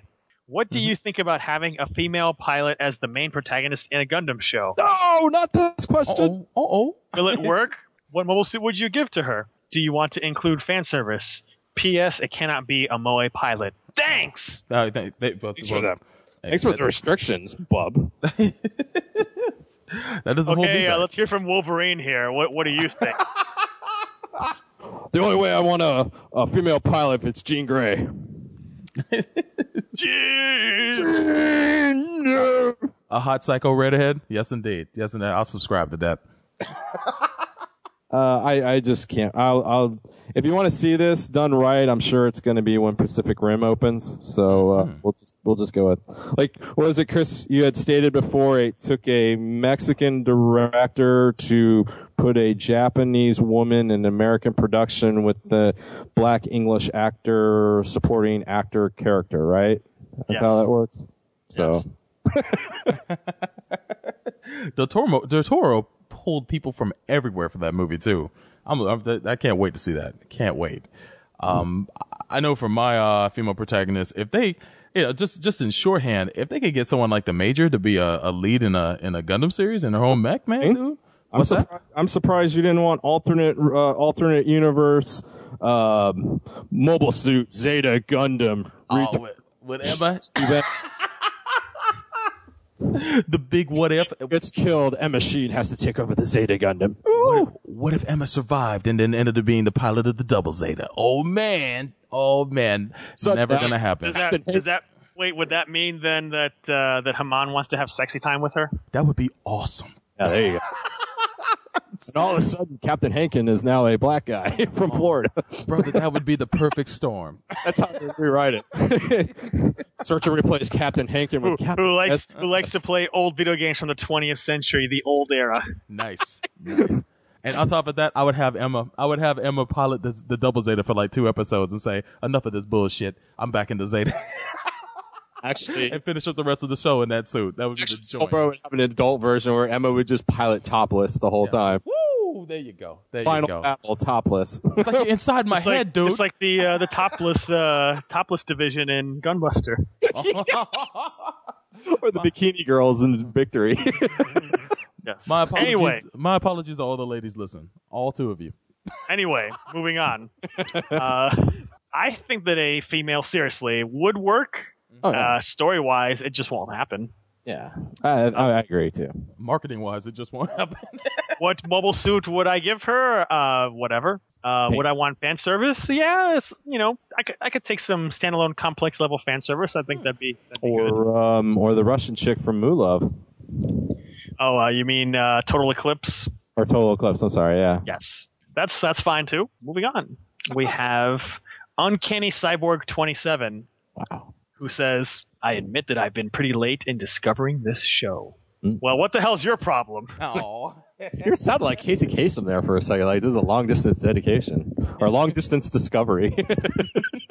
It has steadily become one of my favorites because it features hosts who are pretty eclectic and can cover a huge swath of nerd topics in a mature and cogent fashion that betrays none of the telltale autism spectrum we tend to see in some corners of the fandom.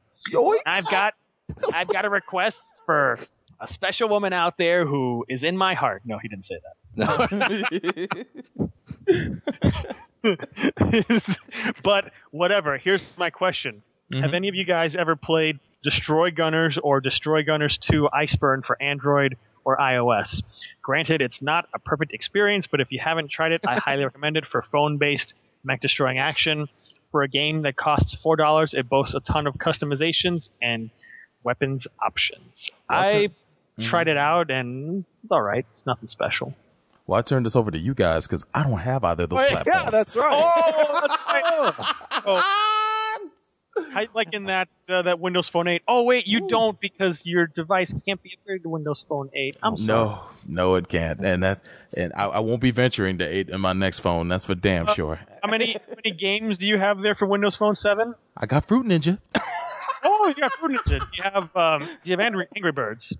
Actually, we finally got that a few months ago. Oh, you just got it. Well, do you have? Welcome to 2011. No doubt. Do you have Jetpack Joyride? Probably not. I haven't even looked. The game selection is pretty depressing on Windows Phone 7. Do you have the Snake?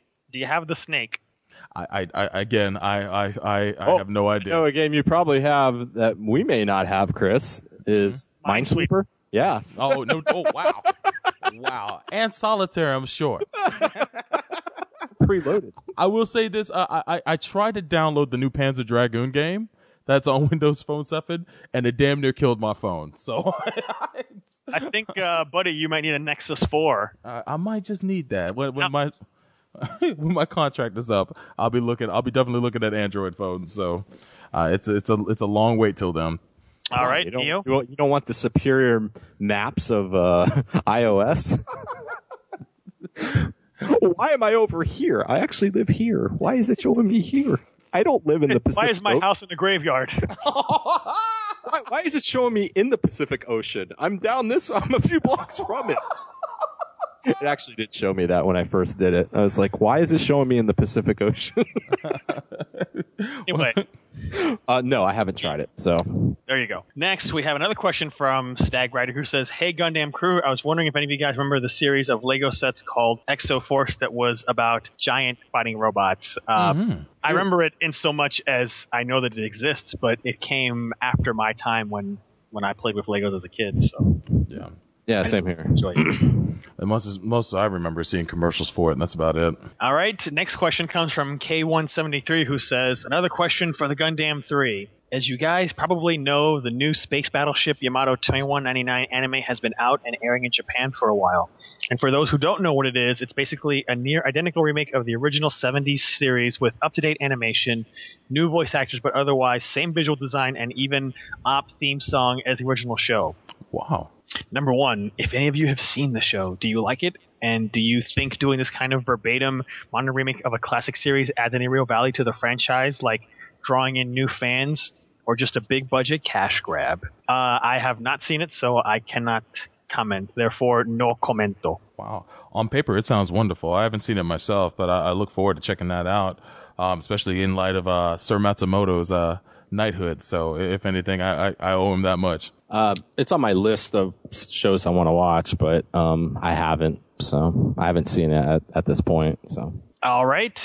Question number 2. Do you see other animation studios following suit doing literal modern remakes of any other classic mecha or sci-fi series? And if so, what series would you not mind seeing reanimated but otherwise left unaltered story and visual design wise? I got one perfect for this. Oh, go ahead. Votomes. Yeah. Oh, yeah. The killing fury of Shiriko Kyuubi needs to be brought to TV screens for all the children of Japan to enjoy. Yeah.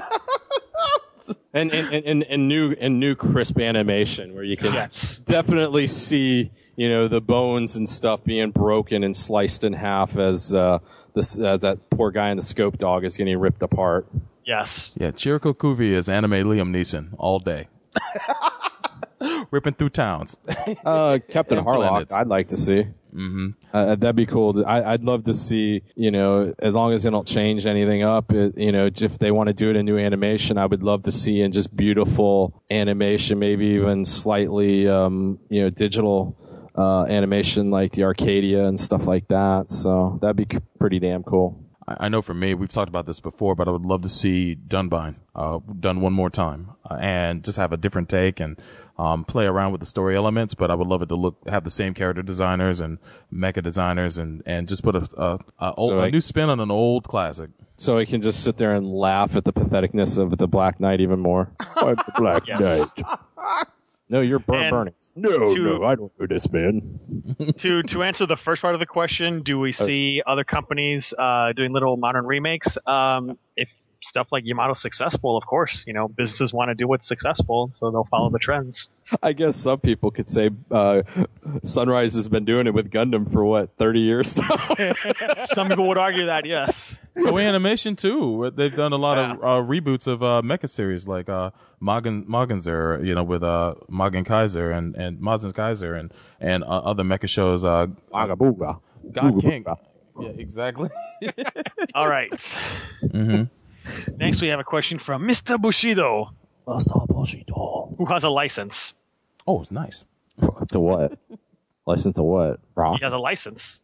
Okay. To ill. Yes. I didn't say that. His question is, how would you deal with the annoyance of Kyo? Say in this instance you are the commanding officer and you see Kyo going about his nonsense. How do you proceed? Let the hate flow through you. All right, so obviously I need to answer this question first. You go for it. So there are many ways to approach this scenario, but I would approach it from the most direct one. What's that? Like, Mr. Kyo, so you gave the age device to the vegetarians in exchange for a box of Tic Tacs, and they used the data from that to create a Gundam. Okay, execution. Oh, damn. Goodbye. You have committed treason. Yeah, I would actually do a variation of that. I would do the old. Age FX is officially reassigned to Flit Asuno. Oh my god! I would do a variation of that. It would be a quick execution like that. But yet, I would take the note dumb. The take that a former Gundam antagonist had it. I would do him straight up alias sausage style that he did to which one was it? Johan? When he just when he walked up and jacked it, he just walked up and shot that man shot him in the heart, clapped him. Pretty much. I would shoot him in the heart, alias sausage style, and no. I would make this a public event, and I would make sure. I mean, you're a sadistic bastard, so that's why. I would make sure that his father is there to see this. Oh, yeah. I would drag out Romari to make sure she sees her useless son that she raised to be useless executed. I would have Yunoa there to see her nephew get executed. I would drag out Emily so that she could see her grandson get executed, and I would say to them all, "This is what happens when you don't listen to Flit, you bastards." and then once you would immediately sterilize Asamu and Romari so they can't reproduce again? And then I would carry out the execution, which is not firing squad. Oh. Beam Saber Vaporization. Oh, man. The Victory Gundam special. Yeah. So special. Correction, the V2 special. Oh, my God, dude. Ooh. Yes, that's my scenario. Damn, that's brutal. Hey, well, you're a sadistic bastard and you hate him. I hate him, but I just would like to. I would like to get this all out of the way. I just do him alias sausage style because he was crude, rude, and to the point. I can't bring myself to kill a child. Although Flit has killed people for less. People who were vegan sympathizers and vegan collaborators. Come on, Sobro, let your hate out. Don't be a pansy. Come on, let it out. I would bench him or put him in a grunt suit, and it's like you didn't appreciate what you had, bro. We're giving the FX to DK's grandkid. But you have to remember, though, does he stop being a child once he becomes a participant in a war? I mean, he's still. I couldn't kill dumbass Kyo. He's dumb. He's just dumb, and he's gonna continue to be dumb, and there's no changing him. But I would have benched him the second he got back on that ship. You are weak. I would have sent him back home to Earth with his mom. Maybe put him in juvie. I don't know until he became old enough to realize the thing of his mistake. Send him to baby booking. Yeah, baby booking, and just say, you're done, kid. You're done. You made a stupid mistake. That is Mike, Chris. Get him off the air. He's dumb. Let his father and his grandfather put in the work. Put Flit in the FX, just as you mentioned, and call it a day. And let them win this war because this kid is just a liability, a complete liability, as future episodes went on the show. But that's me. All right. So next up, we have a question, a long screed with a single question from one of our favorite Australian criminals, Mula Flaga. Oh, big surprise. Long post from Moo, huh? Yes. This is the question for you guys to discuss. I know for Sobro, this is right up his alley and possibly Chris as well. Nostalgia, Capcom, and Mega Man. I've always been curious what your opinions are of the 94-95 Ruby Spears Mega Man animated series. Putting aside its flaws / bad episodes, I thought it's a good series overall. The character designs were spot on to the games and better than the horrid Captain N ones. One of the interesting rumors floating around is, had there been a season 3, Proto Man would have defected due to Bass coming into the series. So what are your opinions on the series, including Neo if he has seen it? That's it, guys. Keep up the interesting, entertaining podcast. Sorry about the length, Mr. Guanche. P.S. On episode 103, note with my mailbag entry, I forgot TMNT since they have robots, Roadkill Rodneys, unicycle robots, foot soldiers, and Krang's robot body. Okay, Mega Man cartoon. Yes, no? He mentions the Captain N cartoon. I mean, if there was a hierarchy, the Captain N cartoon is bottom of the barrel. That Mega Man cartoon is not too far ahead of it. I watched it when it was on, and I got annoyed with every episode. It was produced by, I think, some of the same people who were doing the Street Fighter cartoon that used to air on USA, and the Darkstalkers cartoon. So I mean, you're just getting just worse upon that. Out of the 3, I think the Mega Man cartoon was the best out of the 3, but that ain't saying much. I like the voice acting in it, but that's about it. That's all I can really say in benefit to that. I saw an episode here or there, but I did not like what I saw. Yeah, it wasn't. Was pretty much the same way. It's Americanized Mega Man, and it's like, damn, the anime is better than that. So that's my quote. All right. Next, we have a couple of questions from Dalo, who was just with us earlier. This episode. He didn't stick around for get our answers. Number 1, what are your favorite foods?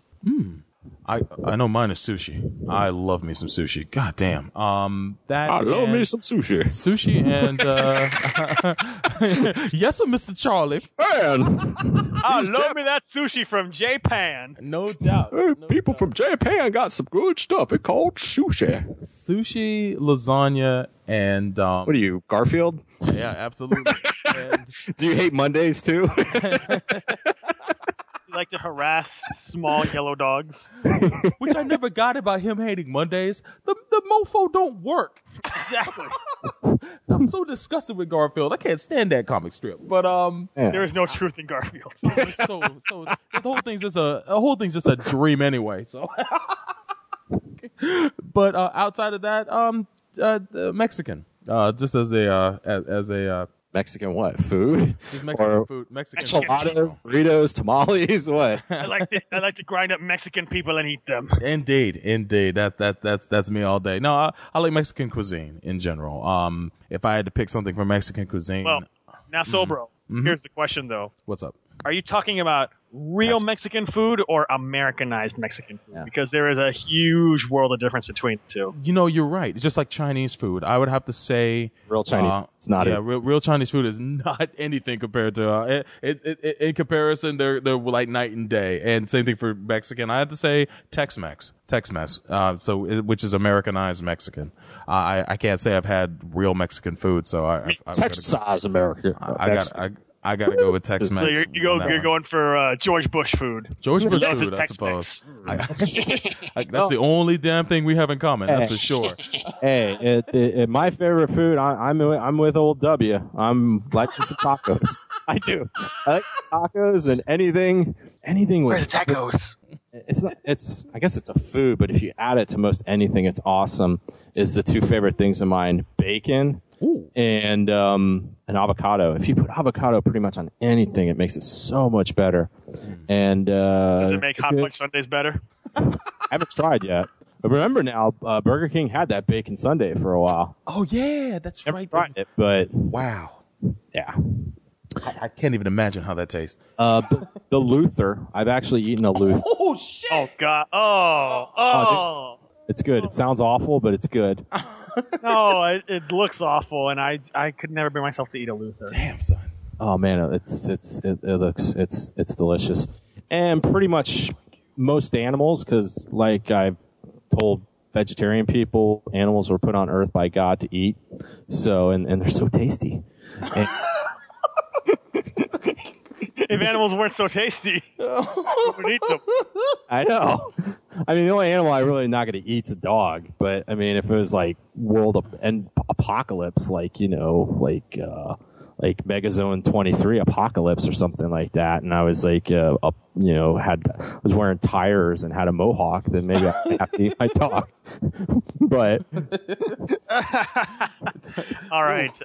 Anyway, I like all sorts of foods. I will just answer that for now. I love everything at the Epcot Food and Wine Festival from all over the world. I would just sit there and stuff myself with everything there all goddamn day. Just name off all the countries. What? Norway, Mexico, America. Okay, here's how it goes. I'll start off in Canada and the Great White North. Just feed me buckets of the cheddar cheese soup. I'll tell you what, if you ever go back to Epcot, that steakhouse there, I forget what it's called, very good. Excellent steak there. Very good place. What else? From South Africa, a spinach and cheese pocket, which was delicious. From France, chocolate creme brulee. From South Korea, a pancake with hot sauce and a bean pancake with hot sauce and shrimp inside of it. Oh, wow. Mushroom and cheese bread from Poland. beef rendang from Singapore. Oh, it just keeps going on and on. It's like, just feed me all of this food intravenously. I just don't care. Just give it to me. Everything. Nice. That sounds like that. Man, you're making me hungry now. Damn it, man. Hey, you're the one who can still head over to. I can. Go there for dinner, man. I drive right across town. Yeah, pay like $70 to get it. It's more than that. Number 2, you like sweets? Oh my God. Yes, I think I just answered that. Yes, I do. I do. I've curbed a lot of the sweets I used to eat because my weight. But there's 2 things that I'm kryptonite for. One is kryptonite or kryptonite 2? Sorry, kryptonite. That's kryptonite to me. Sorry.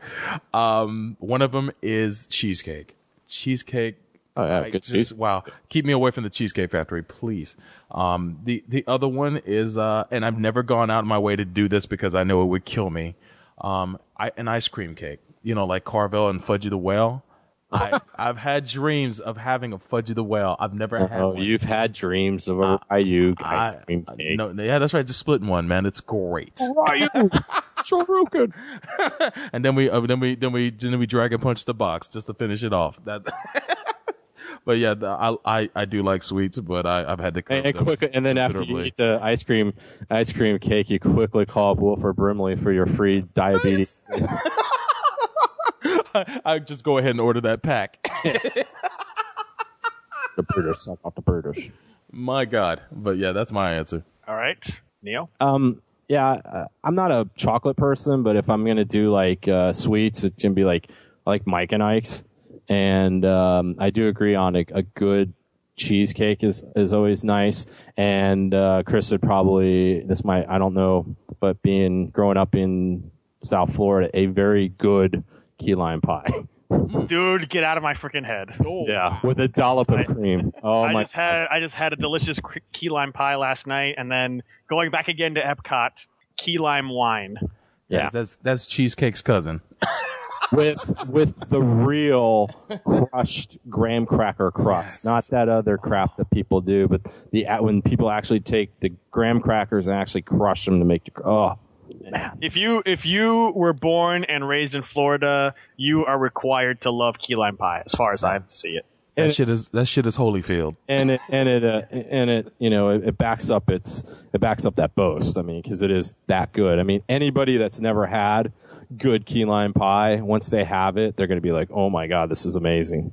Because you got to get it just right. Because there's some people make key lime pie is way too tart or way too sweet. You got to just have it perfectly balanced between the two. With a dollop of real whipped cream on top, not Cool Whip or crap like that. Real whipped cream. Or also this one place I visited in Key West, they made key lime milkshakes. Oh. Yeah, I've had those. And those milkshakes brought all the boys to the yard. I would OD on that. I loved that stuff. Anyway, we got to move on. Mm-hmm. Number 3, do you think Blu-ray being in the same region as Japan was a mistake in the long run? For the Japanese anime industry, yes. Yeah. For them, because then they're like, oh no, we can't let people reverse imports. Massive delays or dub only for those American bastards. I'm amazed in retrospect they haven't created like some kind of sub region blocking. Like, say for instance, if they could code the Blu-ray so that when American players, I'm sure it's inevitable. That'll be coming out with Purple Ray, the next generation. Exactly. Purple Ray. It'll be the first and last time this happens. Number 4. What do you collect? I collect things that are collectible. I collect anime DVDs, manga, fighting games, as everyone knows. Other than that, those are the top things I collect. I collect Benjamins. There you go. I'm straight from the streets, man, and I just got one question for y'all. Where's Wallace? Where's Wallace? I collect paychecks. Anyway, you all about 5. The game? Are we boned when it comes to anime in the States? Yes. Apocalypse. It's anime apocalypse, dude. In 5 years, you won't be able to even get used anime DVDs in America. It's done. It's over with, Dolo. Just pack it up. It's done. Just burn all your DVDs. Yes. And cry in the shower. Yeah. Savor the time we live in. All right. Next, we have a couple of questions from Jay Huddle, who says, "Hi, all. First-time poster, long-time listener. Right on. First of all, I love this podcast and all of MHQ's podcasts. They keep me laughing all day. Keep up the great work. Number one, where has Troll gone?" M-boards. He's on the M-boards. He's all over 4chan. You can find him easily. You might say he's the very spirit of 4chan. Any part-times at YouTube. Yes. And he spends also the rest of his time at Reddit. Woo! And sometimes he does reviews on Kotaku, right? Oh, damn. Yes. Number two, this question's definitely for Soulbro. Mm-hmm. Why has Level 9, Flip the Script, and Shinjuku Station the Movies been removed from iTunes? And furthermore, why can't I download any of these off the Blogspot website? They're great, and I regret deleting them. I'd love to listen to them again. Well, Jay Huddle, I'm glad you asked. I just recently started posting episodes of Flip the Script on the YouTube channel for Shinjuku Station, which is easily youtube.com/Shinjuku Station. I'm gradually going through every episode and breaking them up into parts so that people can listen to Flip the Script again. And I just got a great suggestion from Dollar Relance to put them up on archive.org. So look out in the future and you'll see the MP3s for those shows again up on archive.org, and I'll update the links on the Blogspot websites respectively so that you can download them again. So just why were they removed from iTunes? Is it because AppleSoft? Apple doesn't like them or something? Mevio. AppleSoft. Why am I saying that? Because they're like Microsoft now. They were all hosted on Mevio, and after everything got upended from there, that's when they stopped being available on iTunes. So that is, I've been trying to find a home for them that doesn't cost any money since they're not currently running.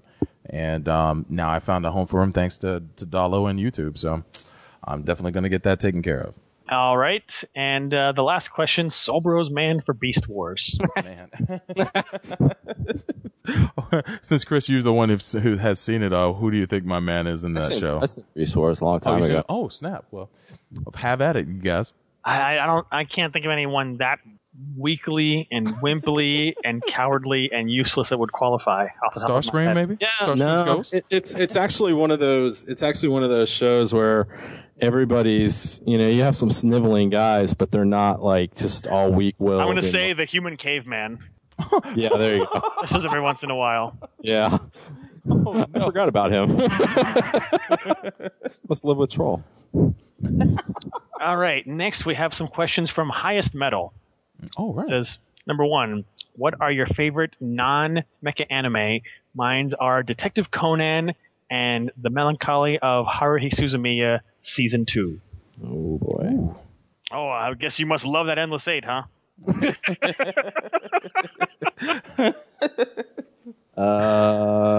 Favorite non-mecha shows? Rurouni Kenshin, Tenjo Tenge, I don't know, some other stuff. What am I looking at? Outlaw Star. Well, no, that's kind of mecha. Mm-hmm. I'm just kind of looking at like one. I just opened up my cabinet here real quick.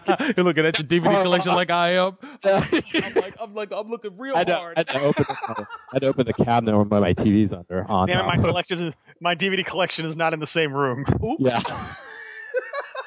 I had to walk across the living room here to find it. I'm like, what?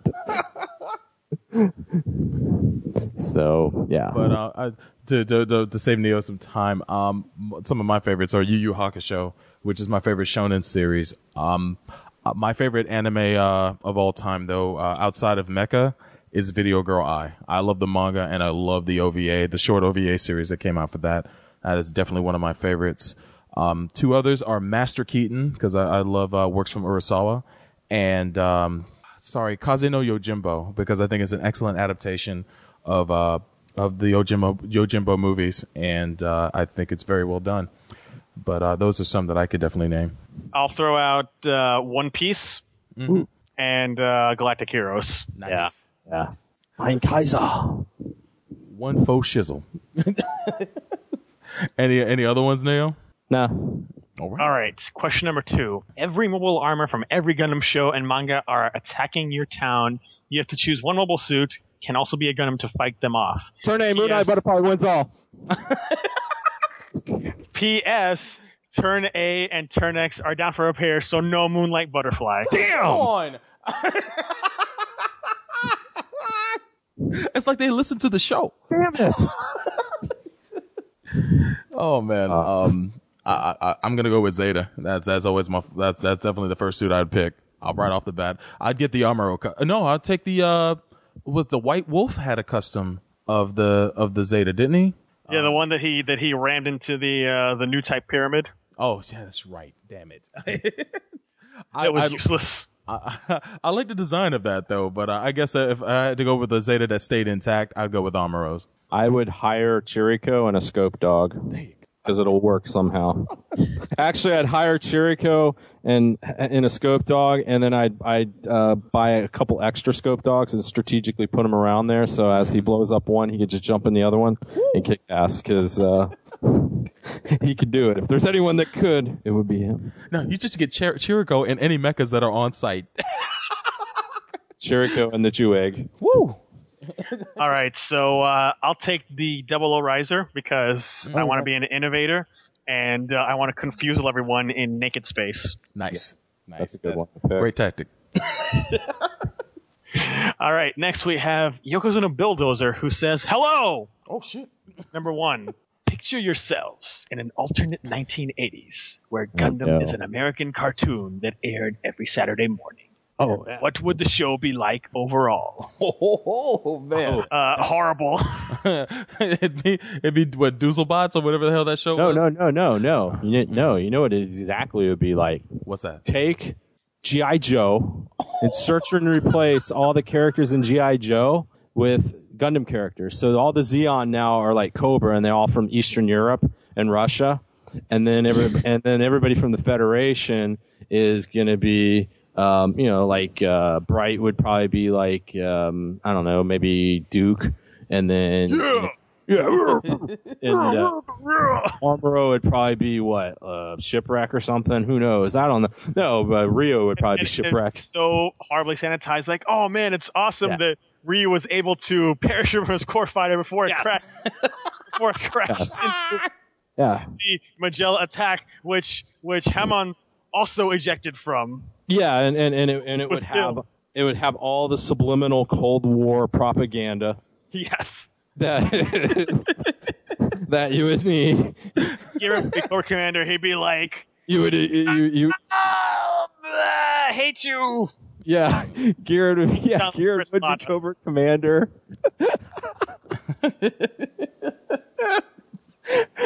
Fucking Castilian would be the Baroness and stuff like. Oh my god, it'd be awful. A concept so ridiculous. It'd be so awful. It'd be probably interesting to see someone do this. Somebody animate this. Let's see how bad this would be. Man, I would imagine the 1980s Gundam playing off of the hype for Transformers. So you would have these Gundams that would be sentient, talking to each other, and it just getting into goofy ass adventures. The R78 does look like Optimus Prime. Yeah, you would have, and the lead Gundam would be the same color scheme and voiced by Peter Cullen. That might be kind of cool. If it ain't broke. Yeah, right. But yeah, either that or you would have as you say, a kind of a G.I. Joe riff where you'd have more Gundams in that show than you would have in G Gundam, except the show would be lame. So yeah, it's either or. They would definitely play the 1980s sensibilities and just not work out. But Chris, any thoughts on your concept? It would just be generically horrible. Nice. Or be like a John Hughes film. Oh snap! Number two. Ray's Day Off. Don't you forget about me. You can't drive the Gundam in reverse to remove the miles. Ferris Bueller's Gundam. It's Armoro Ray's Day Off. Oh, nice. All right, number 2. Actually, he'd be Andy Rogers though. He wouldn't be Armoro Ray. That's right. Sorry, or Ken. Number 2. What other takes on Gundam would you like to see? Here are a few examples. Steampunk Gundam, Techno-Organic Gundam, Sentient Alien Tech Gundam, Ninja Gundam, Tolkien-esque Fantasy Gundam, etc. I'll take the easy answer, all of the above.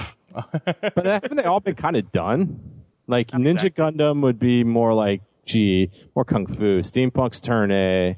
Yeah, but think if you had like a freaking Sengoku era Gundam show with Ninja Gundams. Yeah, that would be awesome. That'd be pretty cool. I would say Fantasy Gundam with Wizard Metal soundtrack. Nice. There you go. There you go. It comes together.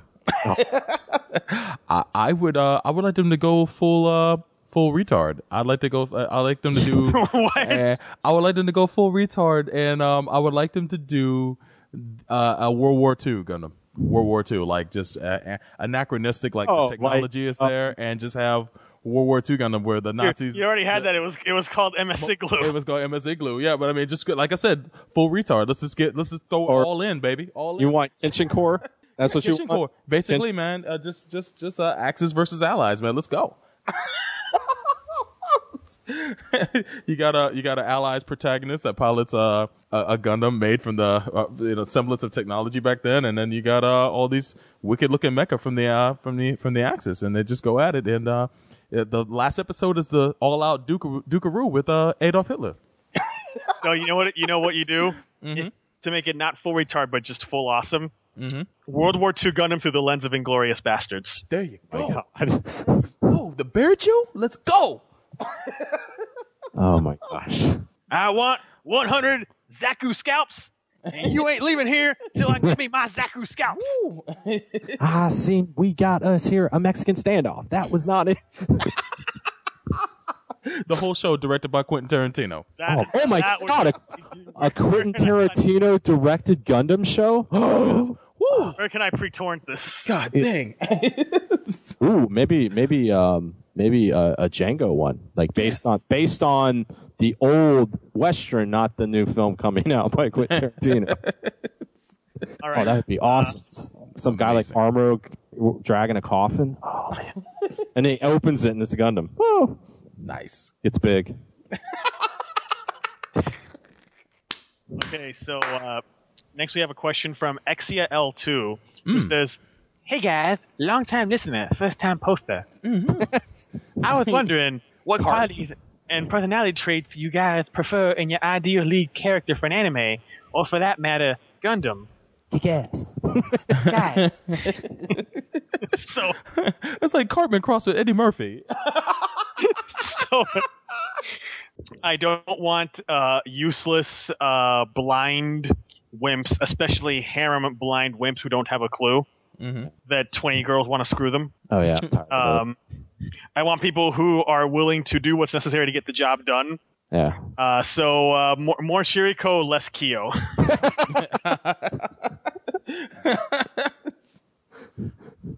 I would like to see another Setsuna, but this time with the personality, or more of a personality, and not the effed up origin story. Just someone who's capable, willing to get the job done and do whatever it takes to win, to win for his side, and as long as it's within reason. But a character that had already got through all his hangups years before. But when it comes to this series, he's dealing with problems on the fly, and he's able to adapt and adjust, and his character develops as it goes along. I'd like to see someone who's just well centered. So basically, the exact opposite of your Soul Bros men. Hey, there you go, man, Laurent. I just want Laurent Shahak again. Let's go. I have 2 words for you, Roy Fokker. Oh yeah, true. All right. I want my pilots to be ace pilots that are womanizers and can battle drunk. Just the only thing you got to keep away from them is tropical fruit, i.e. pineapples. That's right. Keep that away from them. Keep that shit off the menu. Yeah. And I'm with Chris. What I don't want in a pilot, when did we end the age reviews? See that episode. Yes. That's what I don't want. All right. Next, we have a couple of questions from the Gatekeeper. Wow, it's been a while.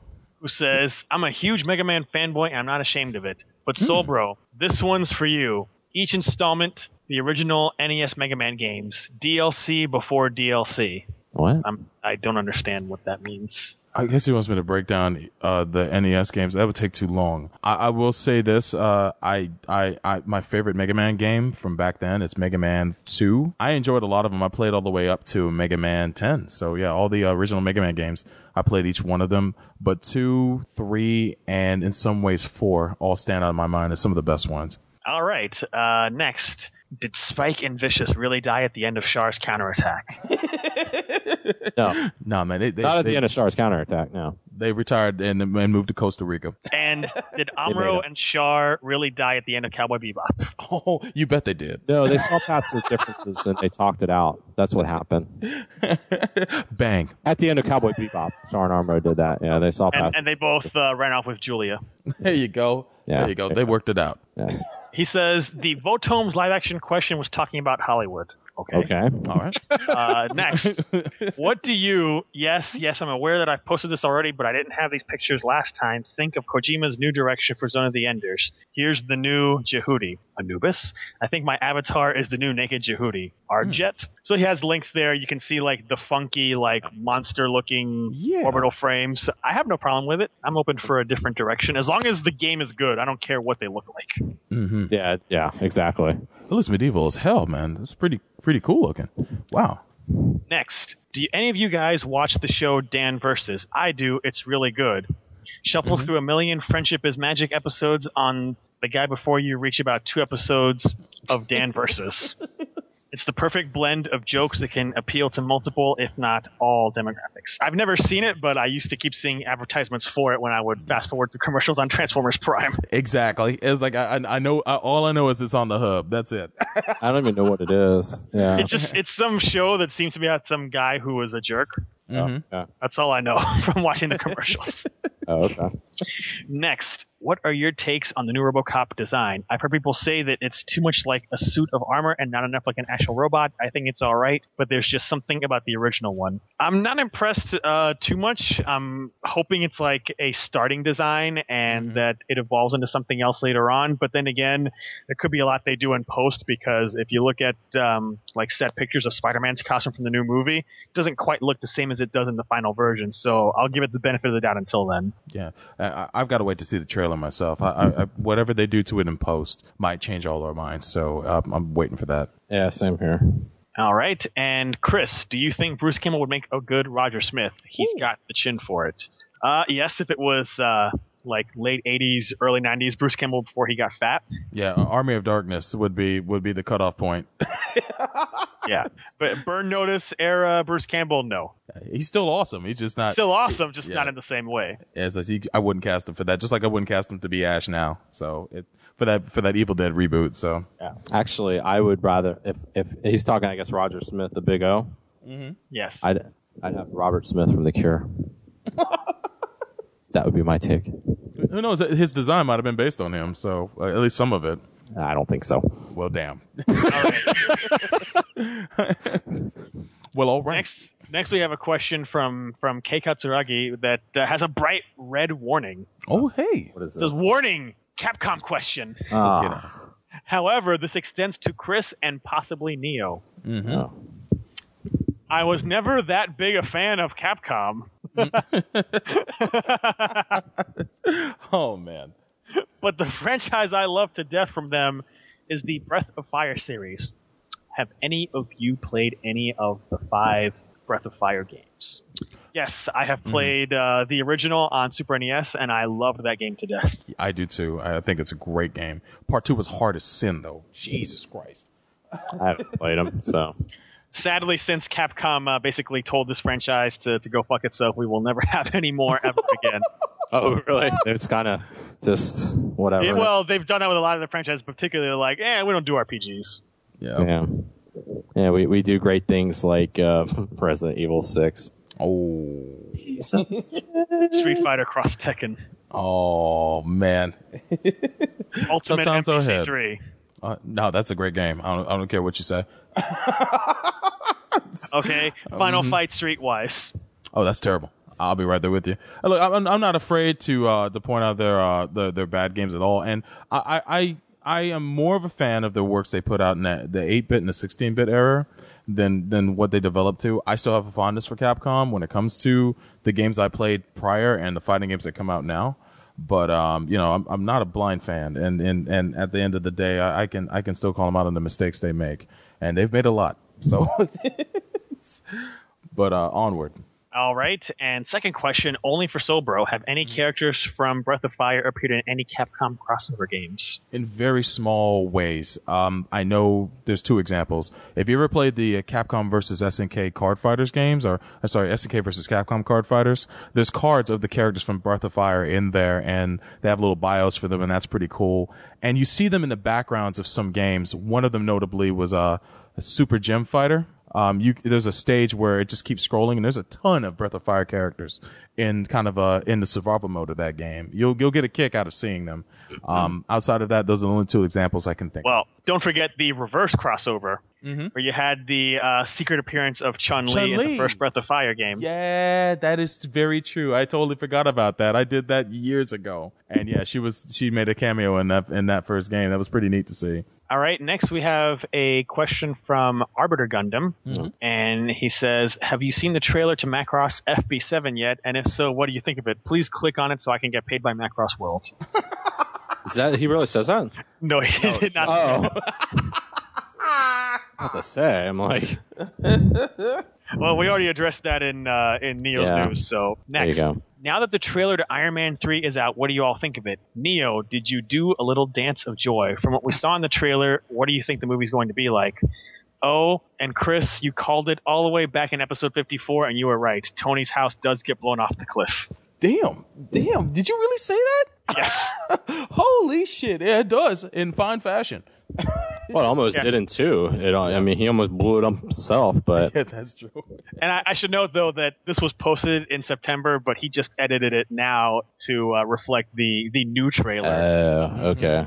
Before it was just, there was no trailer. No, I didn't. There's no dance of joy, because I never doubted it. I mean, I've been saying since even before the first movie came out that I think it was going to be a good movie. And and it looks amazing, and I'm sure it'll be as good as it looks. And I mean, we know from just the past Iron Man movies and the Avengers movies that, the performance of Robert Downey Jr. and, all the mainstay characters that we've had in the past few movies is going to be good and going to be on point.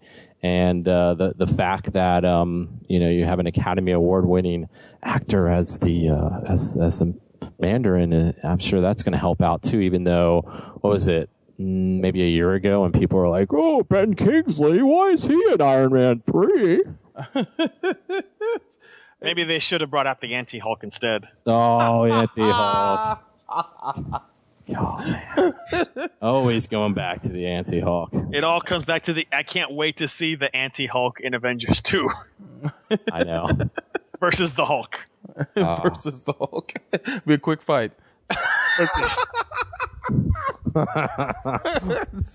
But Kingsley has always been hit and miss in a lot of his movies, even though, but when he's on the mark, man, he's on the mark, and I certainly hope he brings his all to the Mandarin.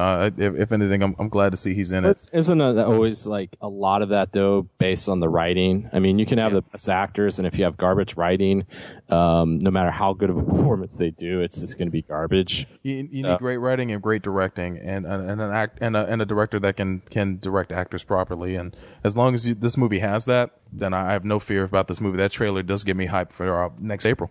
Is it directors directing? Is that kind of like detectives detecting shit and Indeed. Stuff like that? Oh, Detectives that detect. Detectives over here detecting stuff. Mm-hmm. Natural Police. Oh, that's a Bad Boys 2 reference, man. Indeed. Got detectives over here detecting shit. All right, so next we have a question from Angel Wing Zero, who says, "Have you guys seen the previews for the new Demon-tastic Zone of the Enders 3? What do you think of the change in the aesthetic theme in the last two games?" Well, we just answered that, so we'll move on to our last question of the episode, which comes from Turn A Binker. Awesome. It says, "Hey guys." My brother was watching Space Runaway Idaean, and it's got up to episode 26, saying that the show has been good and claiming it is one of those animes that you don't quite see nowadays. Absolutely. Yeah, that's an understatement. I myself haven't seen it, but have heard of it from you guys, for example. My question/request is, along with that request for the reviews of the MSG novels, unless you've decided not to do those, will you be doing a review, maybe a roundup segment of Idaean and its 2 movies? Yes, we will in the future. That means we got to rewatch the series, though. That means rewatching those first 20 episodes. Oh man, those kids. Yeah, and you know, the way we're sounding, it's not the joyous thing. Surely I will destroy the giant god today with this mecha. I, Blank from the Buff Clan, will take down the giant god. With the Gooba Damn you, giant god! They need to cast y'all for the dub. The dub that will never happen. That's what those first... Well, you went very Garmin there with very damn you, Sharktopus. Damn you, giant god! Damn you, Sharktopus! Last question is, in your opinion, what's your example of someone whose love for Gundam, mecha, and anime is taken way too far in their lives? Well, I think that's a very obvious choice. In the freaking Firebug. Yeah, exactly. That pyromaniac that burned down his mom's house just to get back to her about destroying. Yeah, that takes the cake. I mean, I met some overzealous fans, and you know, I there's to that. Yeah, but nothing. You can't beat that. It's like I can't think of any other example that outshines that or comes close. Yeah, that probably is the crowning achievement of a Psycho fan is well, not only that, but if you ever want great examples, you just go on YouTube and look at, you know, whatever new video game or something, the rants on that. That's always fun. Mm-hmm. Let's see. The battered wives of Star Wars. Those are always the best too. Hate you, George Lucas, but every time you release something, I will buy it, but I hate you.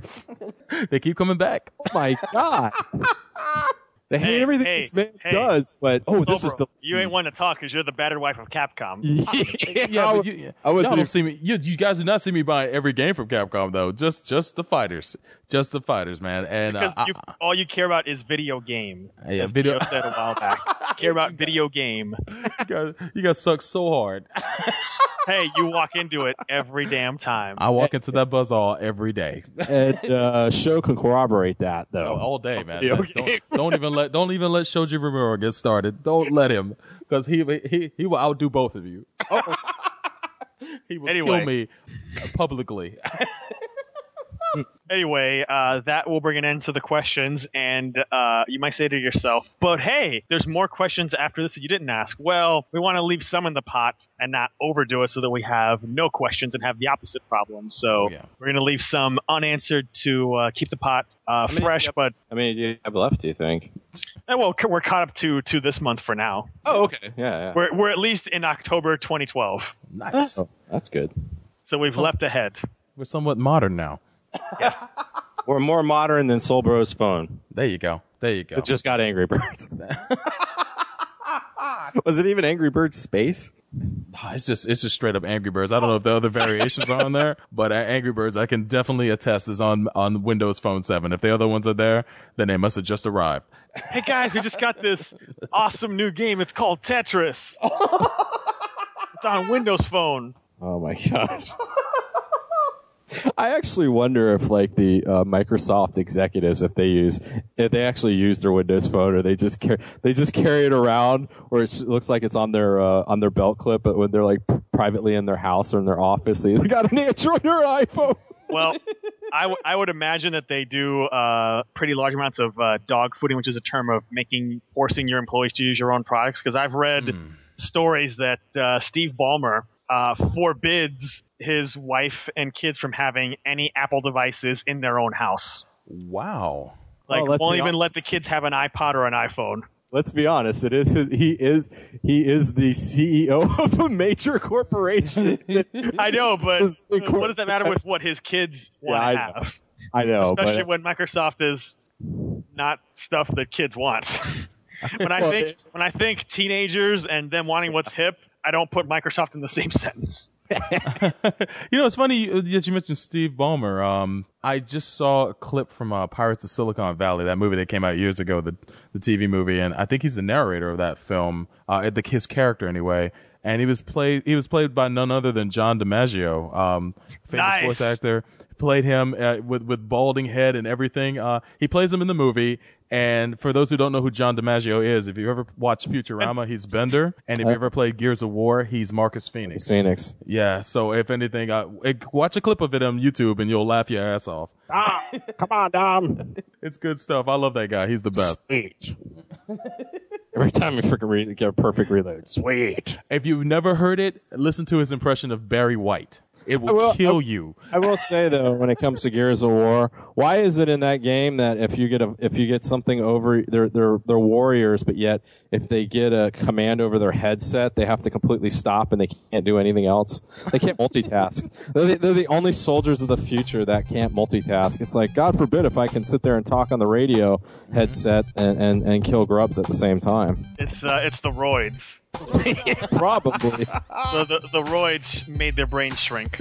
You know, they should do an add-on to Gears of War and give them all Live Strong bracelets. Oh no! Yes, got it in there. Oh no! Oh man! No, you give them add-on DLC YOLO shirts. You know, I will say, when I was at Universal for Halloween Horror Nights, I actually saw someone with a YOLO shirt. Oh no! I wanted to murder this guy on the spot. And it's even worse. It said YOLO Miami Beach. I was like, ah! Well, more rage. If you did murder him, then the shirt would be true. You only live once. Like, yeah, and you only die once too, buddy. Indeed. Anyway, we're turning into a train wreck here, so that wraps up the mailbag. I'll turn over to Solbro to wrap us up and take us out. Yeah, definitely peep these websites. Head on over where the magic happens. MAHQ.net.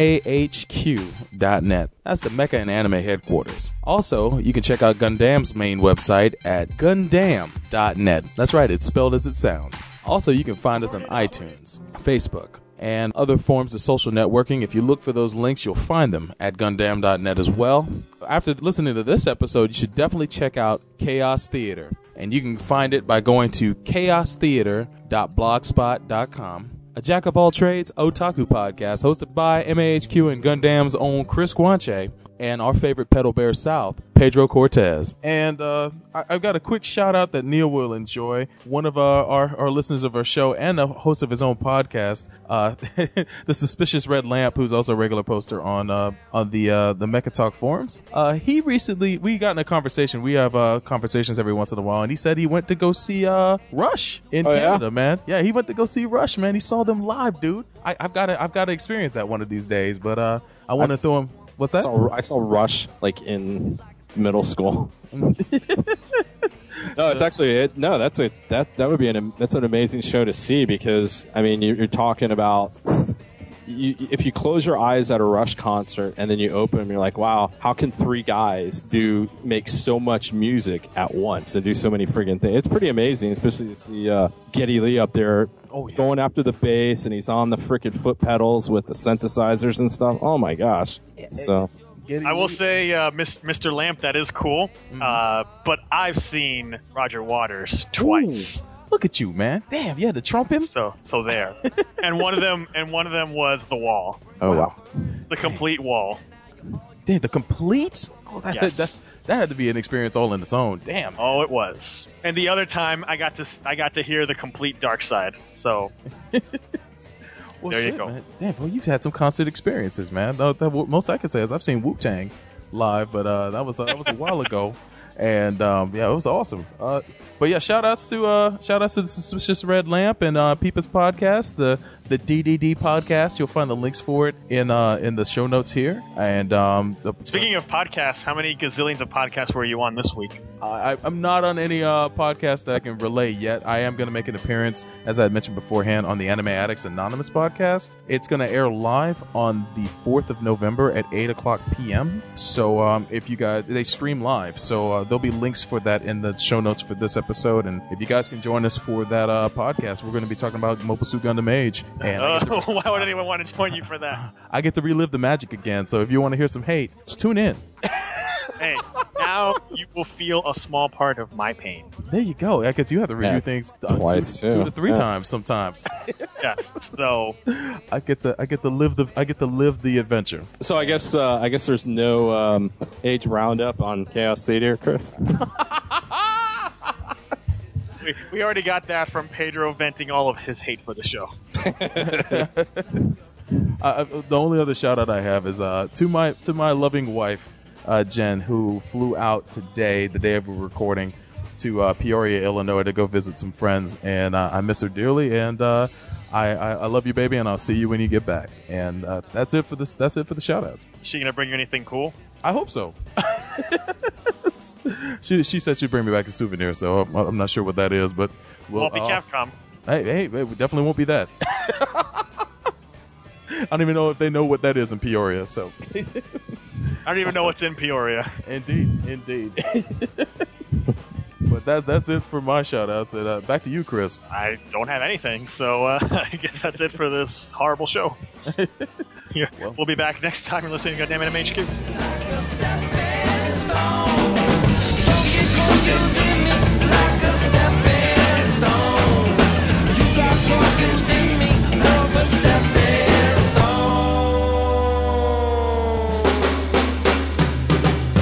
We're wasting time. There's no reason to fight. That robot you're piloting was sent back to this time by mistake.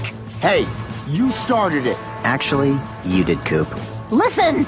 We need Magus to avert an alien invasion in the far future. We captured that robot from the Glorft, an advanced race that conquered Earth, so we could use it against them. Huh? I've spent the last 2 years modifying Magus so I could take it back to a point in the conflict where we could help change the outcome of the war in the future. Huh? I'll make this as simple as possible. I need Magus to save the Earth, and I need it now, before the Glorf figure out how to track me through the time stream. My robot wasn't meant to be a toy for a prehistoric Yahoo and his pet monkey thing. Monkey thing? Monkey thing! Blaster, Coop!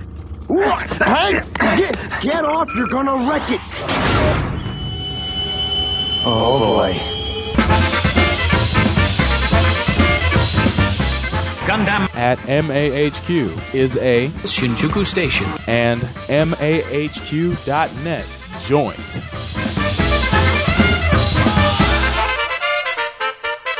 My girlfriend's like, whenever I start eating bread, she's just like, don't feed the man boobs. Don't feed the man boobs. You know what they call that? Hey, you want some of this coochie? You better ease up on the bread, motherfucker. Are you fucking Tracy Morgan? Huh? Hey, no, that's not that shit. That's not Tracy. That's not Tracy. No. Hi, this is Barry White in Paul Quinn College. Cordially invite you this Friday, Saturday, and Sunday, May 8th, 9th, and 10th for the first fucking thing.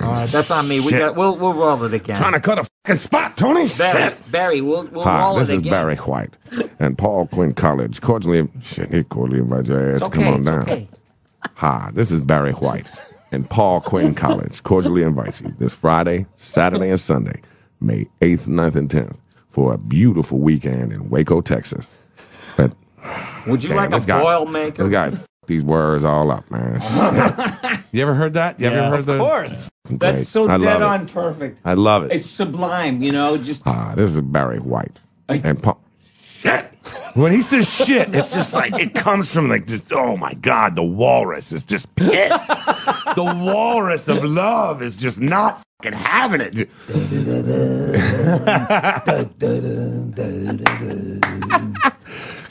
Sometimes in a man's life, shit. Wow. It's okay. It's okay. You want some water or a Boilermaker or something? That's all right. It's kind of like Pacino.